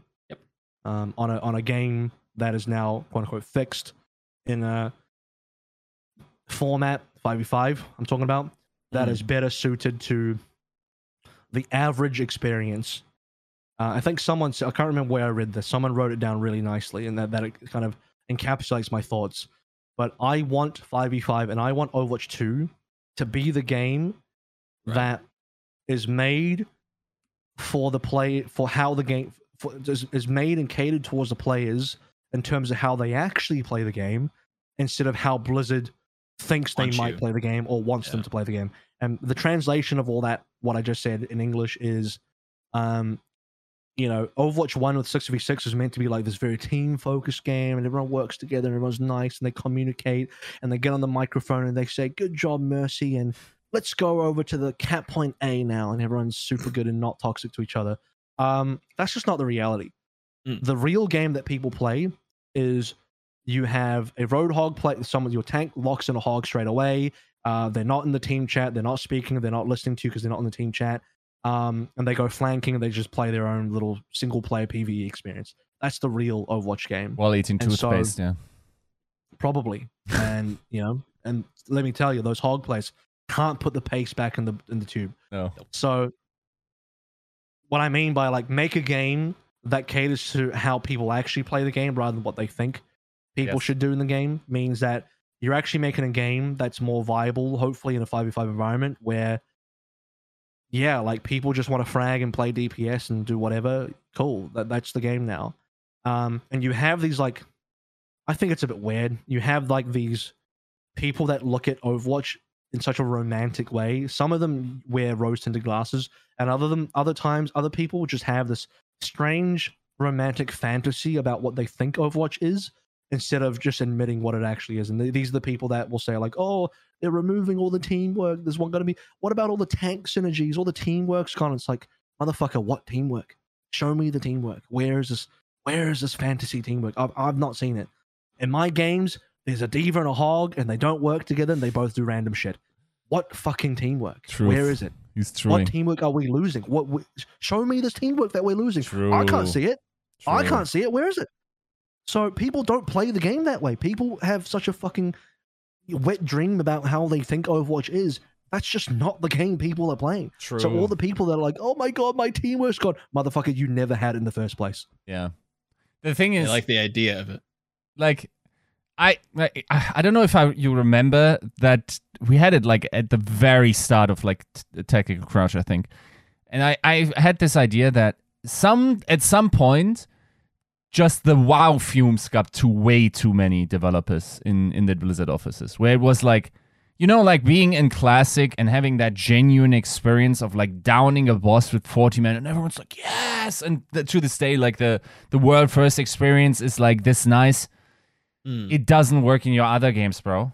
Like, it didn't work in Heroes of the Storm to any decent degree, where like I couldn't toxically carry my own lane without being dragged down by everyone else.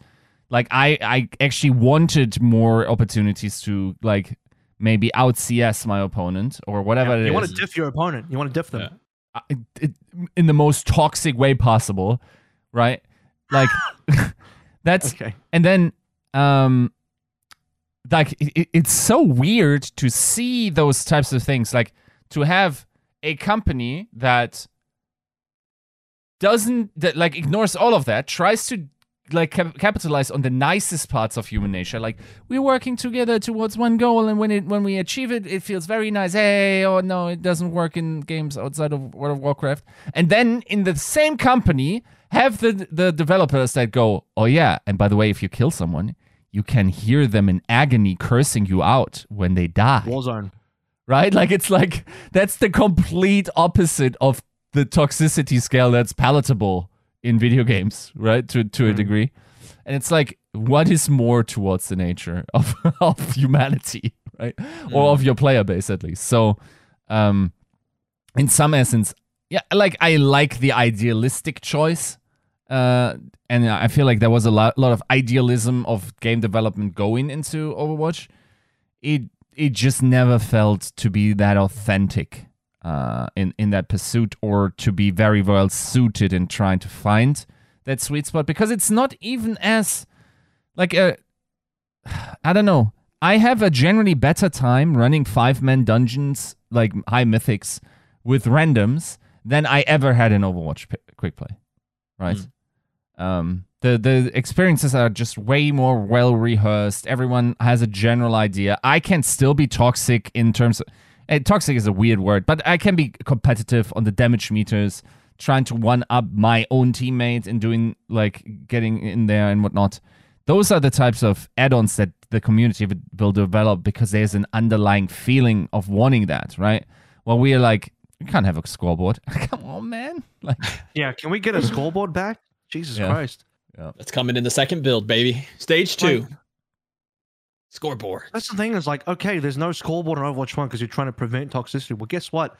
People just find other ways to be toxic. And now instead of knowing why we're losing, I'm just going to invent reasons and blame my teammates. And, you know, at least with a scoreboard, I can be objectively true about it and be factual and be like, well, yeah, this person is kind of letting us down. But without it, I can just gang up and I can just be like, well, I think this person's doing badly. I don't actually know, but I'm just going to fucking say it anyway. And then, you know, you just do that.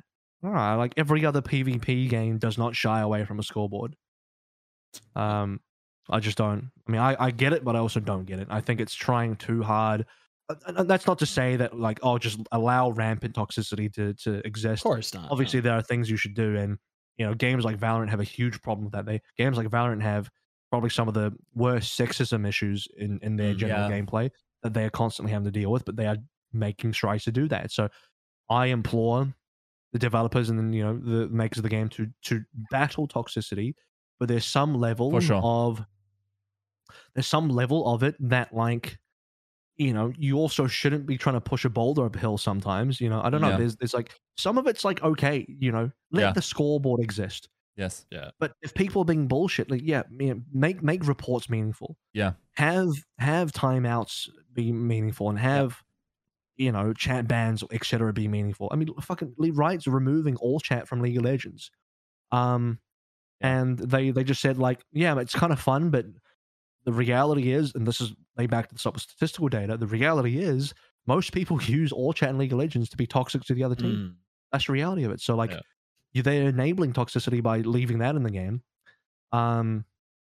But yeah, I mean, there's like a net neutral area which I think we can reach. And not having a scoreboard goes too far in one direction of, you know. Yeah, you know, like, you got to work with the shadow. You can't just, like, put light everywhere, right? Like, it's just, you got to acknowledge that people have these parts of their personality and how they live them out, and to a degree, like, it is also fulfilling to sort of live out some of it. But yeah, like, you got to set boundaries, and pretty harsh boundaries. Like, you got to enforce them pretty hard, right? There's a difference between teamwork and reliance on teamwork. I don't know if I explained that properly, but I think the wider public has this thing of, like, they fundamentally, for some reason, believe, maybe because they're very narrow viewed, that going from 6v6 to 5v5 means we are just losing flat teamwork, like as if it's some flat thing, when it's not. It's not one dimensional. It's not even, I don't even know if it's 2-dimensional. It could be 3. But my point is, there's a difference between, like, just a flat teamwork, like, oh, there is just fundamentally less teamwork now, versus there is less reliance on teamwork to succeed, meaning that you as an individual or someone else on your team as an individual has a higher capability to carry such that they can overcome deficiencies in teamwork to still enable wins in the game. Yeah. And that would be, for example, like the difference between League of Legends and Heroes of the Storm. Where Heroes of the Storm, you're going to get dragged down by your teammates and you can't fucking do shit. Yeah. In League of Legends, your teammate might be feeding, but you also might be feasting on somebody else on the other team, and you can still carry the game. Right? Yep. That's true.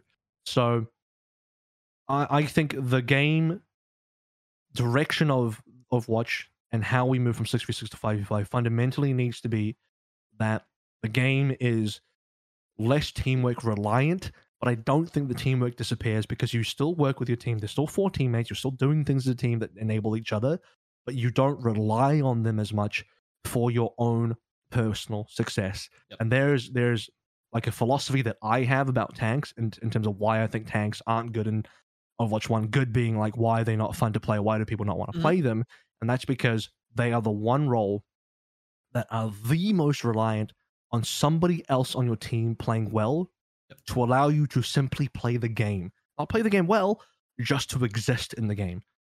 Because DPS can just do things, supports can just do things. But if you are a tank and your supports are not good and they are not healing you, you just the experience is bullshit. You can't play this single player PvE experience like you lock in the Cassidy. I'm just gonna go around clicking people and fuck it. You know, this is why people lock the Hog. Because Hog allows you to be self-reliant, and if you have shit supports, 100%. fuck it, I heal myself. I can fucking heal myself. I can get kills, Tank, and there's no surprise to your point, Avril. When you look at some of the later additive tanks, right? You look at Orisa, you look at Sigma, you look at Wrecking Ball. How much more agency they give players in what they're doing.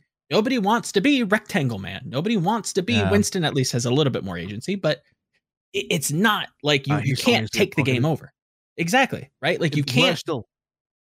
We're still, Joe.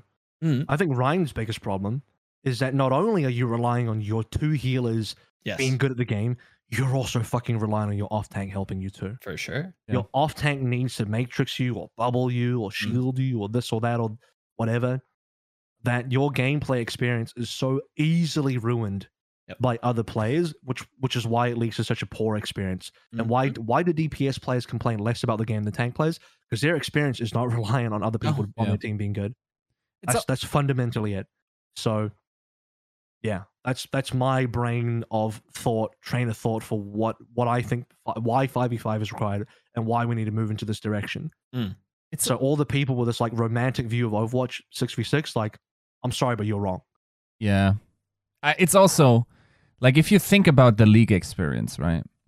I think a lot of it is not even in the essence of the gameplay, right? Like, it is in the indication and the feedback loop the game gives you. Okay? So here's what I mean. You can be sitting in your lane. You can stomp your lane. Right. It is then communicated to everyone in the game that you're stomping your lane. It's very clear from the scoreboard and from like the gold generated creep score. And I can leave the game and go like, yes, I'm upset that we lost my lead, but I got personal validation. Now, to a degree, this gameplay loop exists in Overwatch. You can gap the other McCree, but nobody in the game will ever find out.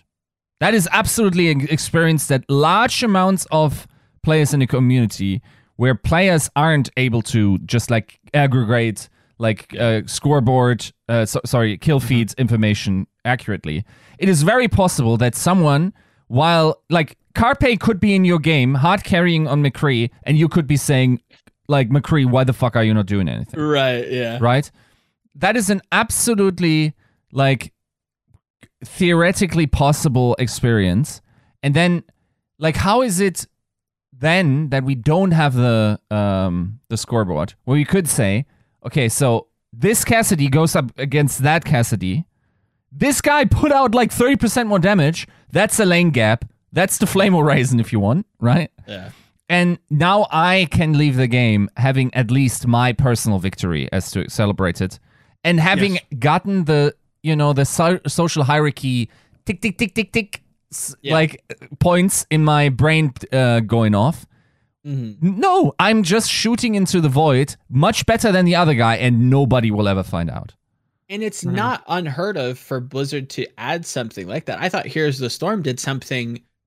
I think it could have been a little bit more, pointed, maybe in the game. But once you leave a game in Heroes of the Storm, if memory serves, and you did well, they gave you like a little attaboy and saying like, hey, you performed, or you did X amount of damage. That was ranked within like the top 1% of all Kel'Thas's. And it's like, oh, cool. I got that feedback loop once I left the game that I did a good job. The game told me I did a good job. Maybe we lost, but at least I got that silver lining, much like you would coming out of a lane in League of Legends, right? They could, I think, very easily add that to the game along with the scoreboard, and it would give the experience, that user experience, of a significant boost, like what Yiska is talking about. Yeah. And gold medals don't do a great job of that. Like, I think everyone goes like, well, I had 5 gold medals. You might as well. But there's this, like, annoying feeling in the back of your mind that you don't really know if that's the relevant aspect because you don't see the opponent. Sure. Right? Like, you think, okay, maybe I was just, like, the cherry on the shit pile. And, like, maybe I didn't actually outperform it. Maybe I was gapped. Maybe I was even like a significant portion of the reason why we lost, because like the other Cassidy just like was super oppressive to my team, and now we're not like doing anything. Right. What I like is, let's say for example, this is where we moved away a lot from the topic, but I think this is a good topic anyway. Is that, let's say on a scoreboard, I don't mind medals first and foremost, but I would like my team to see the medals. If I got gold, I want people to know I got gold. Yeah. There's a lot of the meme was like, you're talking about bronze damage here, but like if you could put up the scoreboard and you could it showed your team stats. Maybe it's probably bad if you could see it on the enemy team, but it showed everyone's eliminations, deaths, and it showed their full damage. They showed their full healing. I don't know. And then it showed whatever the relevant stats are, and then they showed the medals, who currently has gold in what category for your own team is cool.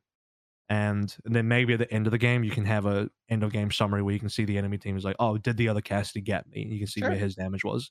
I think because in League of Legends, a thing I like is like after the game I like to check stats, like the graphs. See what the damages. Let's see the graphs, let's see the damage, like how did I actually do, and all that kind of stuff.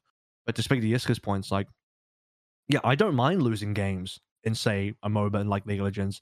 If we lose the game, but I know I dominated my lane, I still get a moral victory. I still get a minor victory in there. That silver lining still feels good.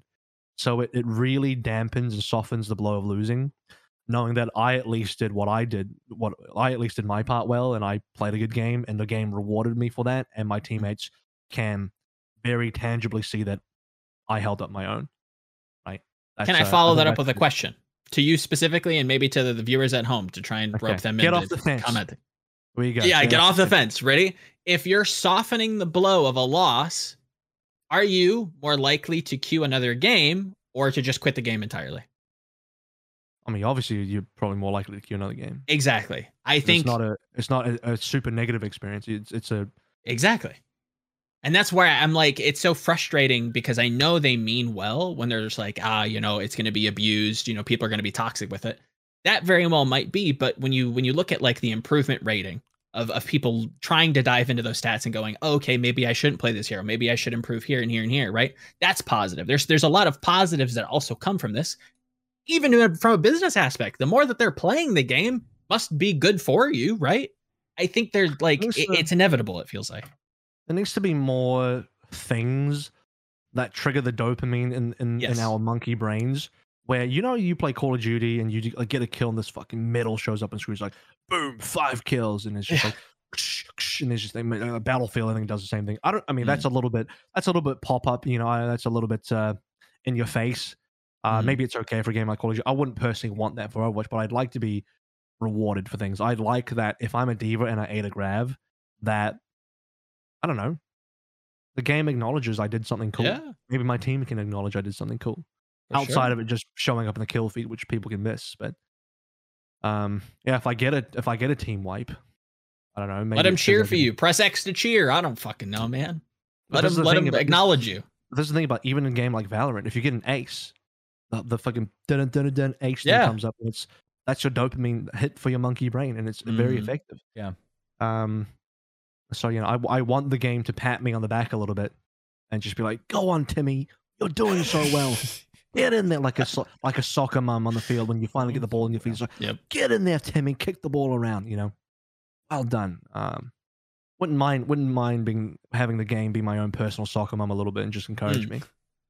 Yeah. I think we all use some encouragement coming out of the play gears. Everybody needs a little attaboy, a little pat on the butt. Scurry on, kick the ball, Timmy. Play that Cassidy. Rip some heads. Cool. So that's beta discussion. Now we get to finally move into community update. Overwatch League community update number 2. So usual suspects got on camera again. Zoe, Matt, Sean, Spectre, and they talked about things to expect. Not a super long update, to be fair. No. They talked about some things to expect for the upcoming Overwatch League season. That is kind of in conjunction to then also what is announced for the Overwatch 2 beta with the dev post as well. So essentially what we get is, first of all, the schedule has been released. So the full schedule for the whole season. Yeah. Let me be clear though, only the seasonal games, not the playoffs games, not any of the tournament games, just the normal season games. That schedule has been announced. So the standard 16 games, 24 games, standard 24 games that every team will play, that schedule has now been announced. Teams have been given access to an early build of Overwatch 2 PvP Alpha, so we already talked about that. Sojourn is available on this build. Very cool. That means teams are already getting a chance to figure out what she does and whether she is going to be a cool hero that's going to be played a lot. Replay Viewer will not be available for 2022 season as we rebuild that technology. What I read into that is that it would be... it does seem like a technological thing because they have to have that as a build available. They can just publicly give out to people. Yeah. And with the whole Overwatch 2 thing, I don't know if there's an engine thing going on there. Maybe it's just not. They're not ready to give that kind of thing out super widely yet. So it makes sense. I will miss the Replay Viewer because I use that quite a lot. But I actually didn't. I didn't even pick up on that. I'm not even gonna lie. I did not know that until like right now. I'm actually kind of gutted. It makes sense. I really said it does. 100%. It has to be. Right? Also, the league will generally update to the latest balance and schedule major content releases between tournament cycles, which is something that was already brought up. But now we're confirming it. And one last thing, Yiska, the final thing, and this wasn't part of the update, but Yiska went and asked anyway, and Matt Morella responded, there will be no hero pools at all for the 2022 season. And also, they have now publicly announced what the map pool is. That's the gist of the update. Based God, Mr. X. Yiska, are you about to say something? No, sorry. The Discord is being dumb again. Just baited me. All right, that's cool. Yeah, I got baited. Did you have any thoughts? You already talking? I mean, finally, ding dong, the witch is dead. True. Jesus Christ. Mercy's finally dead? No, but she's also not banned, which is nice. Shit. One day we'll get rid of her. Right. It's like, so now we pretty much know, like, Hero Pools is only like a novelty creation device. I think it had some unexpected positive effects in how we used it eventually. That said, like, I'm happy that it's gone. I'm hopeful that we don't fall into a situation where everyone is just playing one meta and we're just having like no flavor all comms, because not for me. That can only happen for one stage. Right. Just to be clear. Yeah.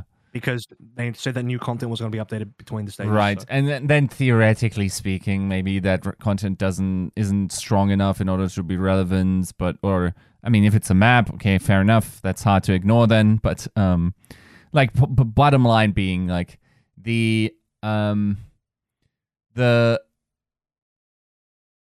experience hopefully becomes everyone can play their meta archetype comp for the entire season. Like, I hate having to see Fearless off Winston as long as it works. Why would you ban that? What's the fun about that experience? Like, that's also my biggest counter argument for hero bans, which everyone now seems to like. The hero ban goblins came out of the woodwork. Oh no, hero bans. Like, no, dude, that's actually strictly worse. Yes, I get that you want teams to have the agency of catching a bunch of bullshit heroes that we might be getting, like with the beta injunction, and fair enough. We couldn't have other stuff like we've had gentlemen's agreements in esports before. We had like teams like sort of like deciding, okay, this is bullshit, like let's go to the league and enforce a ban on that temporarily until it's fixed, whatever it is, right? So that argument is not great, but at the end of the day, it really comes down to, do I ever want to see like Fearless off the monkey? Do I want to see you will if there's a new tank here that Fearless is even better on. True. Right. I mean, sure. Like, do I ever want to see Arns of the Widow if Widow could be meta? Stuff like that. I want to see the best players play their best heroes if they can make it work. I don't want it to be overpowered, of course. I want it to be accurately powered so everyone can play their own flavor of Overwatch, and for them to sort of like have different meta flavors. I mean, personally for me, we could play Maris all day, but that's more like, if I want this to succeed, I feel like the novelty aspect is way overblown, and what we actually want is high profile pronounced players that can take different heroes. We want like the players that are synonymous with different heroes that can make them work at the same time, like bind an audience towards that, and not have the game disrupted by what it turns out to be basically like a randomized coin flip where sometimes cats are involved. That's just not satisfying, right, as a competitive experience. And fair enough, like if Fearless finds out that by the power given to him, Monkey doesn't work anymore and he needs to learn Boar, fair enough. That's the satisfying aspect. Like, maybe you could argue maybe it's a problem of game balance. I would argue it's just a matter of like one team being very clearly better. And actually, I think Winston even worked for New York against Shanghai for a bit. A little bit. You could argue maybe there was something there. Maybe they could have stuck to it. Whatever it is, right? Maybe they made a mistake switching. I don't know what it would be, or if they actually had a balance problem with ball being too strong. The bottom line being like, I don't want this decision to be made before the game starts. I wanted that to be negotiated in the game on the server while like one team wins or loses. And as long as my competitive system facilitates these interactions, I'm fine. Joe. For sure. Yeah, I mean, I would echo a lot of the same points. The update itself, I'm looking at the maps. I don't really have too many gripes there. I'm a little sad that the replay viewer is gone, but like we mentioned, it seems to be a necessary evil. Yeah, seems good. My only gripe with the map pool is that it's not even in the maps. There's 3 control, 3 hybrid, and 4 escort and 2 push. Now the reason why there's 4 escort is because there's 1 less push. They want to have They want to have 12 maps, but there's only 2 pushes. My assumption is that they just don't have a 3rd push map available for whatever reason. Maybe it's not finished. Maybe it still needs polish. Who knows? But only having 2 pushes means you're gonna have a lot of.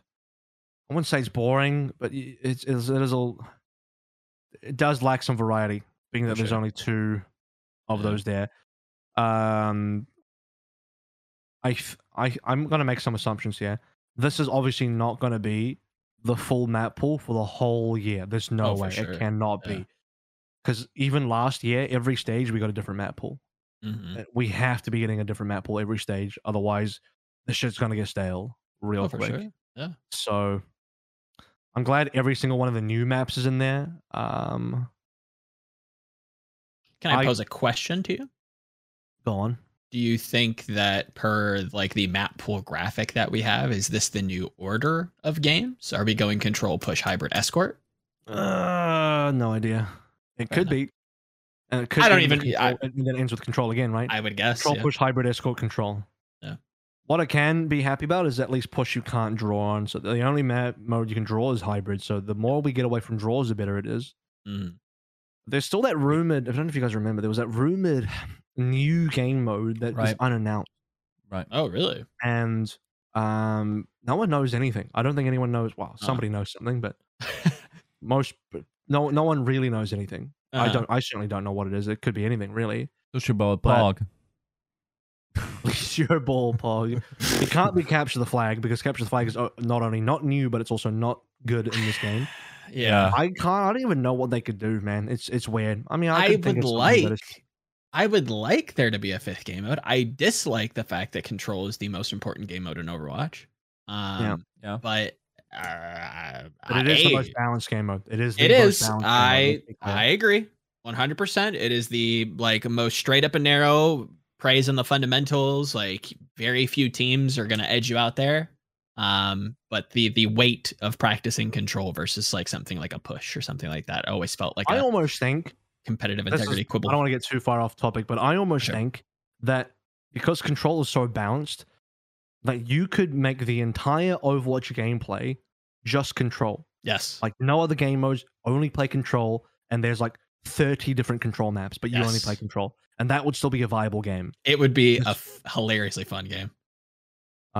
You know, some people would say it's homogenous, but also, I mean, Jesus, like you're still League of Legends is played on one fucking game mode. Like, don't get me started. You're like CS:GO, you play bomb defuse as a solo game. You don't play other game modes. It's almost rare in modern games to have multiple game modes. That feels like a Call of Duty and Overwatch Halo thing. I mean, they have different game modes. They're just not the serious ones, right? Like you have ARAM. People can play that for fun, right? Like that's. Yeah. But I'm talking about competitive though. Yeah, I'm talking about competitive. Yeah. You just play the one thing. So there's nothing wrong with just playing one game mode. I think if anything, that almost makes your game more focused and more have a clearer identity and probably easier to balance. Because now you're only balancing heroes around the idea of, well, they're only going to play control. Yep. So as long as they're balanced, we just have to balance them for this, and that's fine. Whereas when you have like 4 or 5 different game modes, it's like, well, this hero is good here, but then kind of sucks there. I mean, that also creates interesting things where you get a lot of map specific metas, which I think is interesting. But I don't know. There's a couple schools of thought. I don't want to take it too far off topic, but that's just initial. I like where your head's at, though. I really do. Yeah. So anyway, is there anything else you guys want to comment about? There is, I think the major thing, I think the biggest takeaway is that the comment made that they are looking to update and balance and schedule major content releases between tournament cycles. Now, this is something I want to clear up, heavily speculated, but just logically makes sense to me. Again, 2 + 2 = 4 here, is that these major content releases and updates is not like, Kickoff Classic. Is it Classic? The first stage 1 is finished, and now boom, the beta drops a new update for everybody. No. I'm 99% sure that the beta will drop an update well before the end of a stage so that people can start playing it. And maybe even the pros can start playing it in quote unquote ranked, if that even exists in beta. And then when the stage finishes, it gets updated with that patch for the next stage. There's no world where you just like drop a fresh patch in the middle of, your break between stages, and now teams have to like you fucking cram this new content and invent everything in a short amount of space. That sounds like way too much pressure. I mean, in some ways, teams are going to have to do that anyway, but at least they're a little bit more prepared, right? You're not just dropping a bombshell on them. They at least have a little bit of, they can have at least applied some thought. Maybe a staff member has already started brainstorming. I don't know. Like, you're not scrimming on that new stuff. Basically, what I'm trying to say is it should be very similar to how Year 1, Year 2 of Overwatch League was. Yes. And new maps and new heroes and big balance patches were still being applied to the live game, but that just didn't happen for the Overwatch League until the right time between stages or whatever. It should just be a mirror of that. Yep. I think that's best case. That's like the ideal principle. And if it can't for whatever reason, then you come in, you play, you very publicly announce that we're playing on a separate build or a previous build to not interrupt competitive integrity. I think esports fans as a whole understand as much, and I think they appreciate it.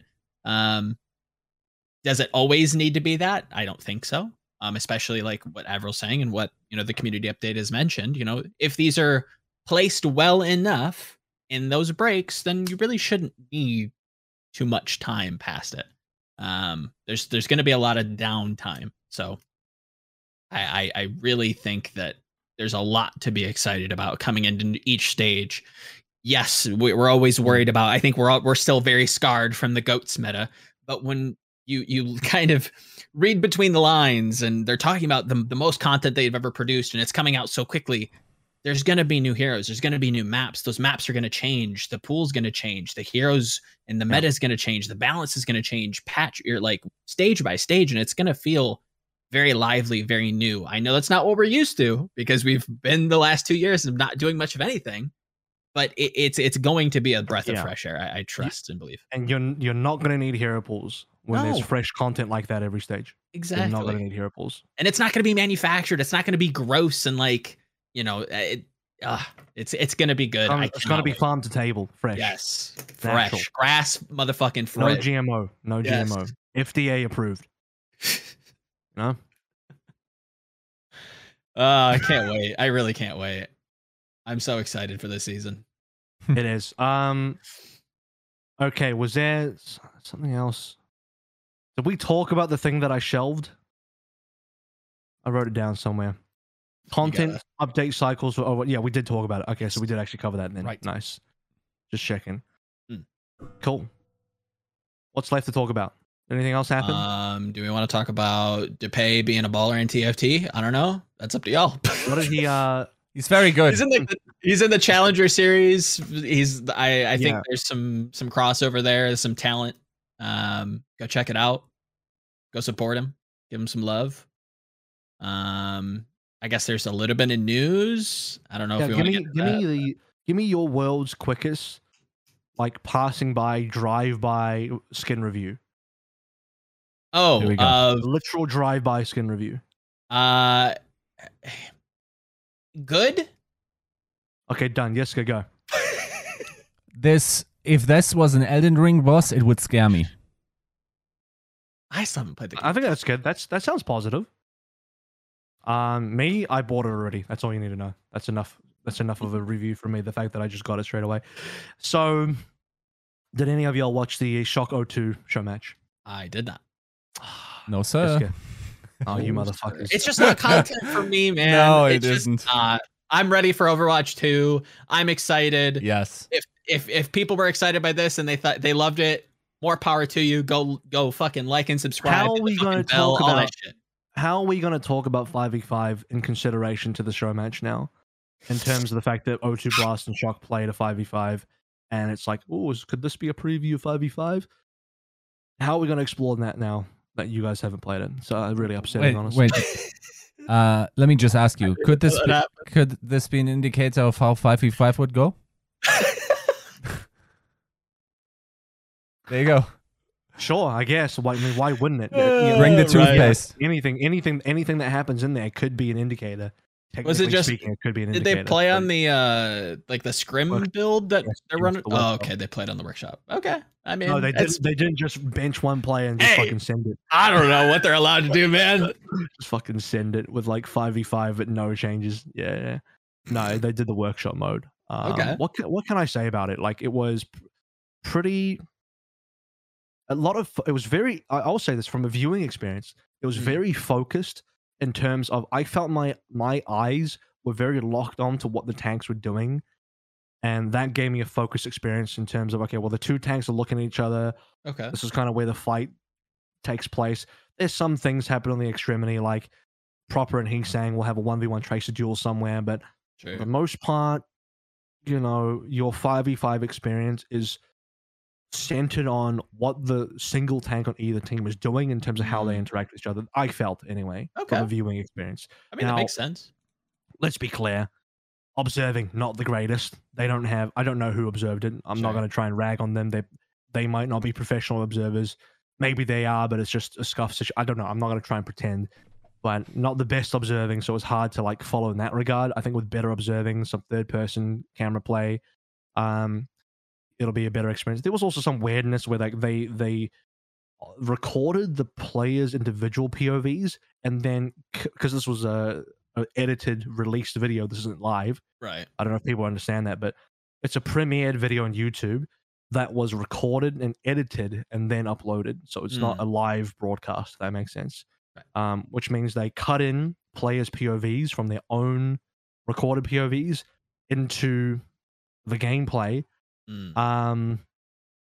And it's like you were watching, I don't know, a live match where the observer goes to a player's camera. But instead of going to a player's camera like in the observing client, you had a video cut in of the person's recording of their screen. The problem with that is it got really jarring because the colors are all messed up. Let's say Shock are red versus blue, right? Let's say they're red. You cut over to Super's POV, and now he's blue or green, flipped, right? And the other team is now red, right? So it makes a really fucking weird experience. That's just like that was really jarring. But aside from that, like, yeah, I mean, Super played. He popped off. Zarya looked strong. Proper versus Heesang was pretty hot. Proper's Tracer was really good, as you can imagine. New rookies on. Rookies, they're all rookies, aren't they? But like new players on O2 Blast, yeah, looked decent. Aiden actually played well. He was their main support. Okay. Kilo had some pop-off moments on the Widowmaker. They also played Goats in Double Shield, which that was a write-off. I don't even want to talk about that. They played 3 games, 3 maps, I think. Yeah. One of them was Goats. One of them was Double Shield. Obviously, this is the teams agreeing to play this. Yeah. In terms of like gentlemen's, like, yeah, let's play this. And then one game of 5v5. I kind of wish they just did 3 maps of 5v5. 5v5, yeah. That's what I wish. But you want to check it out? It's on the San Francisco Shock YouTube channel. It's there. There's a version where Custer, Reinforce, and I also watched and co-stream / commentated. Not commentated, but made commentary on it, which is different to commentating on it.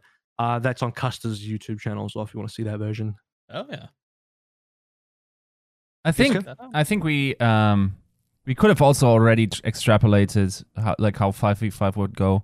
If you guys recall, like we had actually the first 5v5 match in May 18th, 2020, when Philly played against Titans, Chipsa against, Kaka and Rolf are sort of like half a player, so that's basically 5v5, right?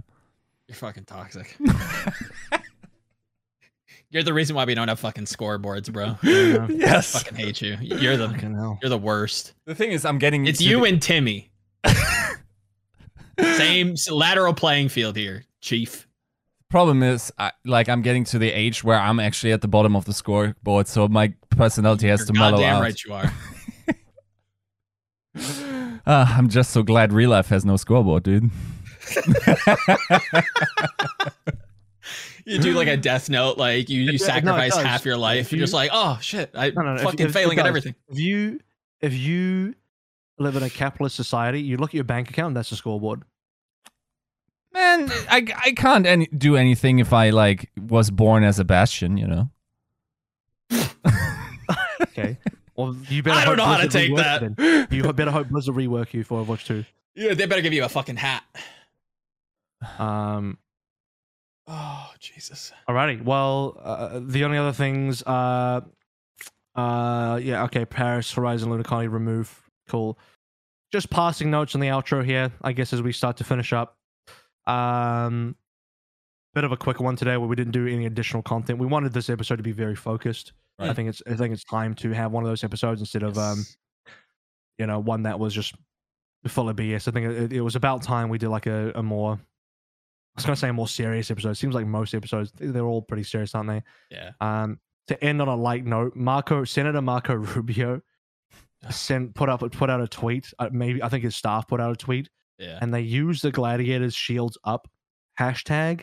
Yeah. And everyone in the Overwatch community is just like loving it. And it was so funny. So here, Spontaneous Get Off the Fence. Do we fire the intern or promote them for accidentally going viral? Thoughts? I mean, I agree, gentlemen. Maybe just do nothing. Yeah. Maybe just do nothing. Okay. Maybe just erase that person from your mind. I'm just pissed because he's the senator of Florida that he wasn't patriotic and posted #BrickedUp. Just saying. Yeah, there were a few people in the comments in the replies with the #BrickedUp instead. Is like, man, my senator's not even he's traitor rooting for our own team. Like, no, he's not even down with the mayhem. LA. Come on, man. Come on, Rubio. All right, cool. We'll talk about other things next week. Yes. As there's not much else. Ho Chi Lee announced as Outlaws assistant coach, previous assistant coach of Toronto. Eternal is going to be moving to NA, and they'll be doing that at some stage. So both Eternal and London will be playing out of NA. So there's not going to be any European teams on Hyping anymore. Thank God. That is episode 218 in the bank. Hopefully by this time next week, some more cool shit will be available to talk about. Hope you enjoyed it. I'll see you soon.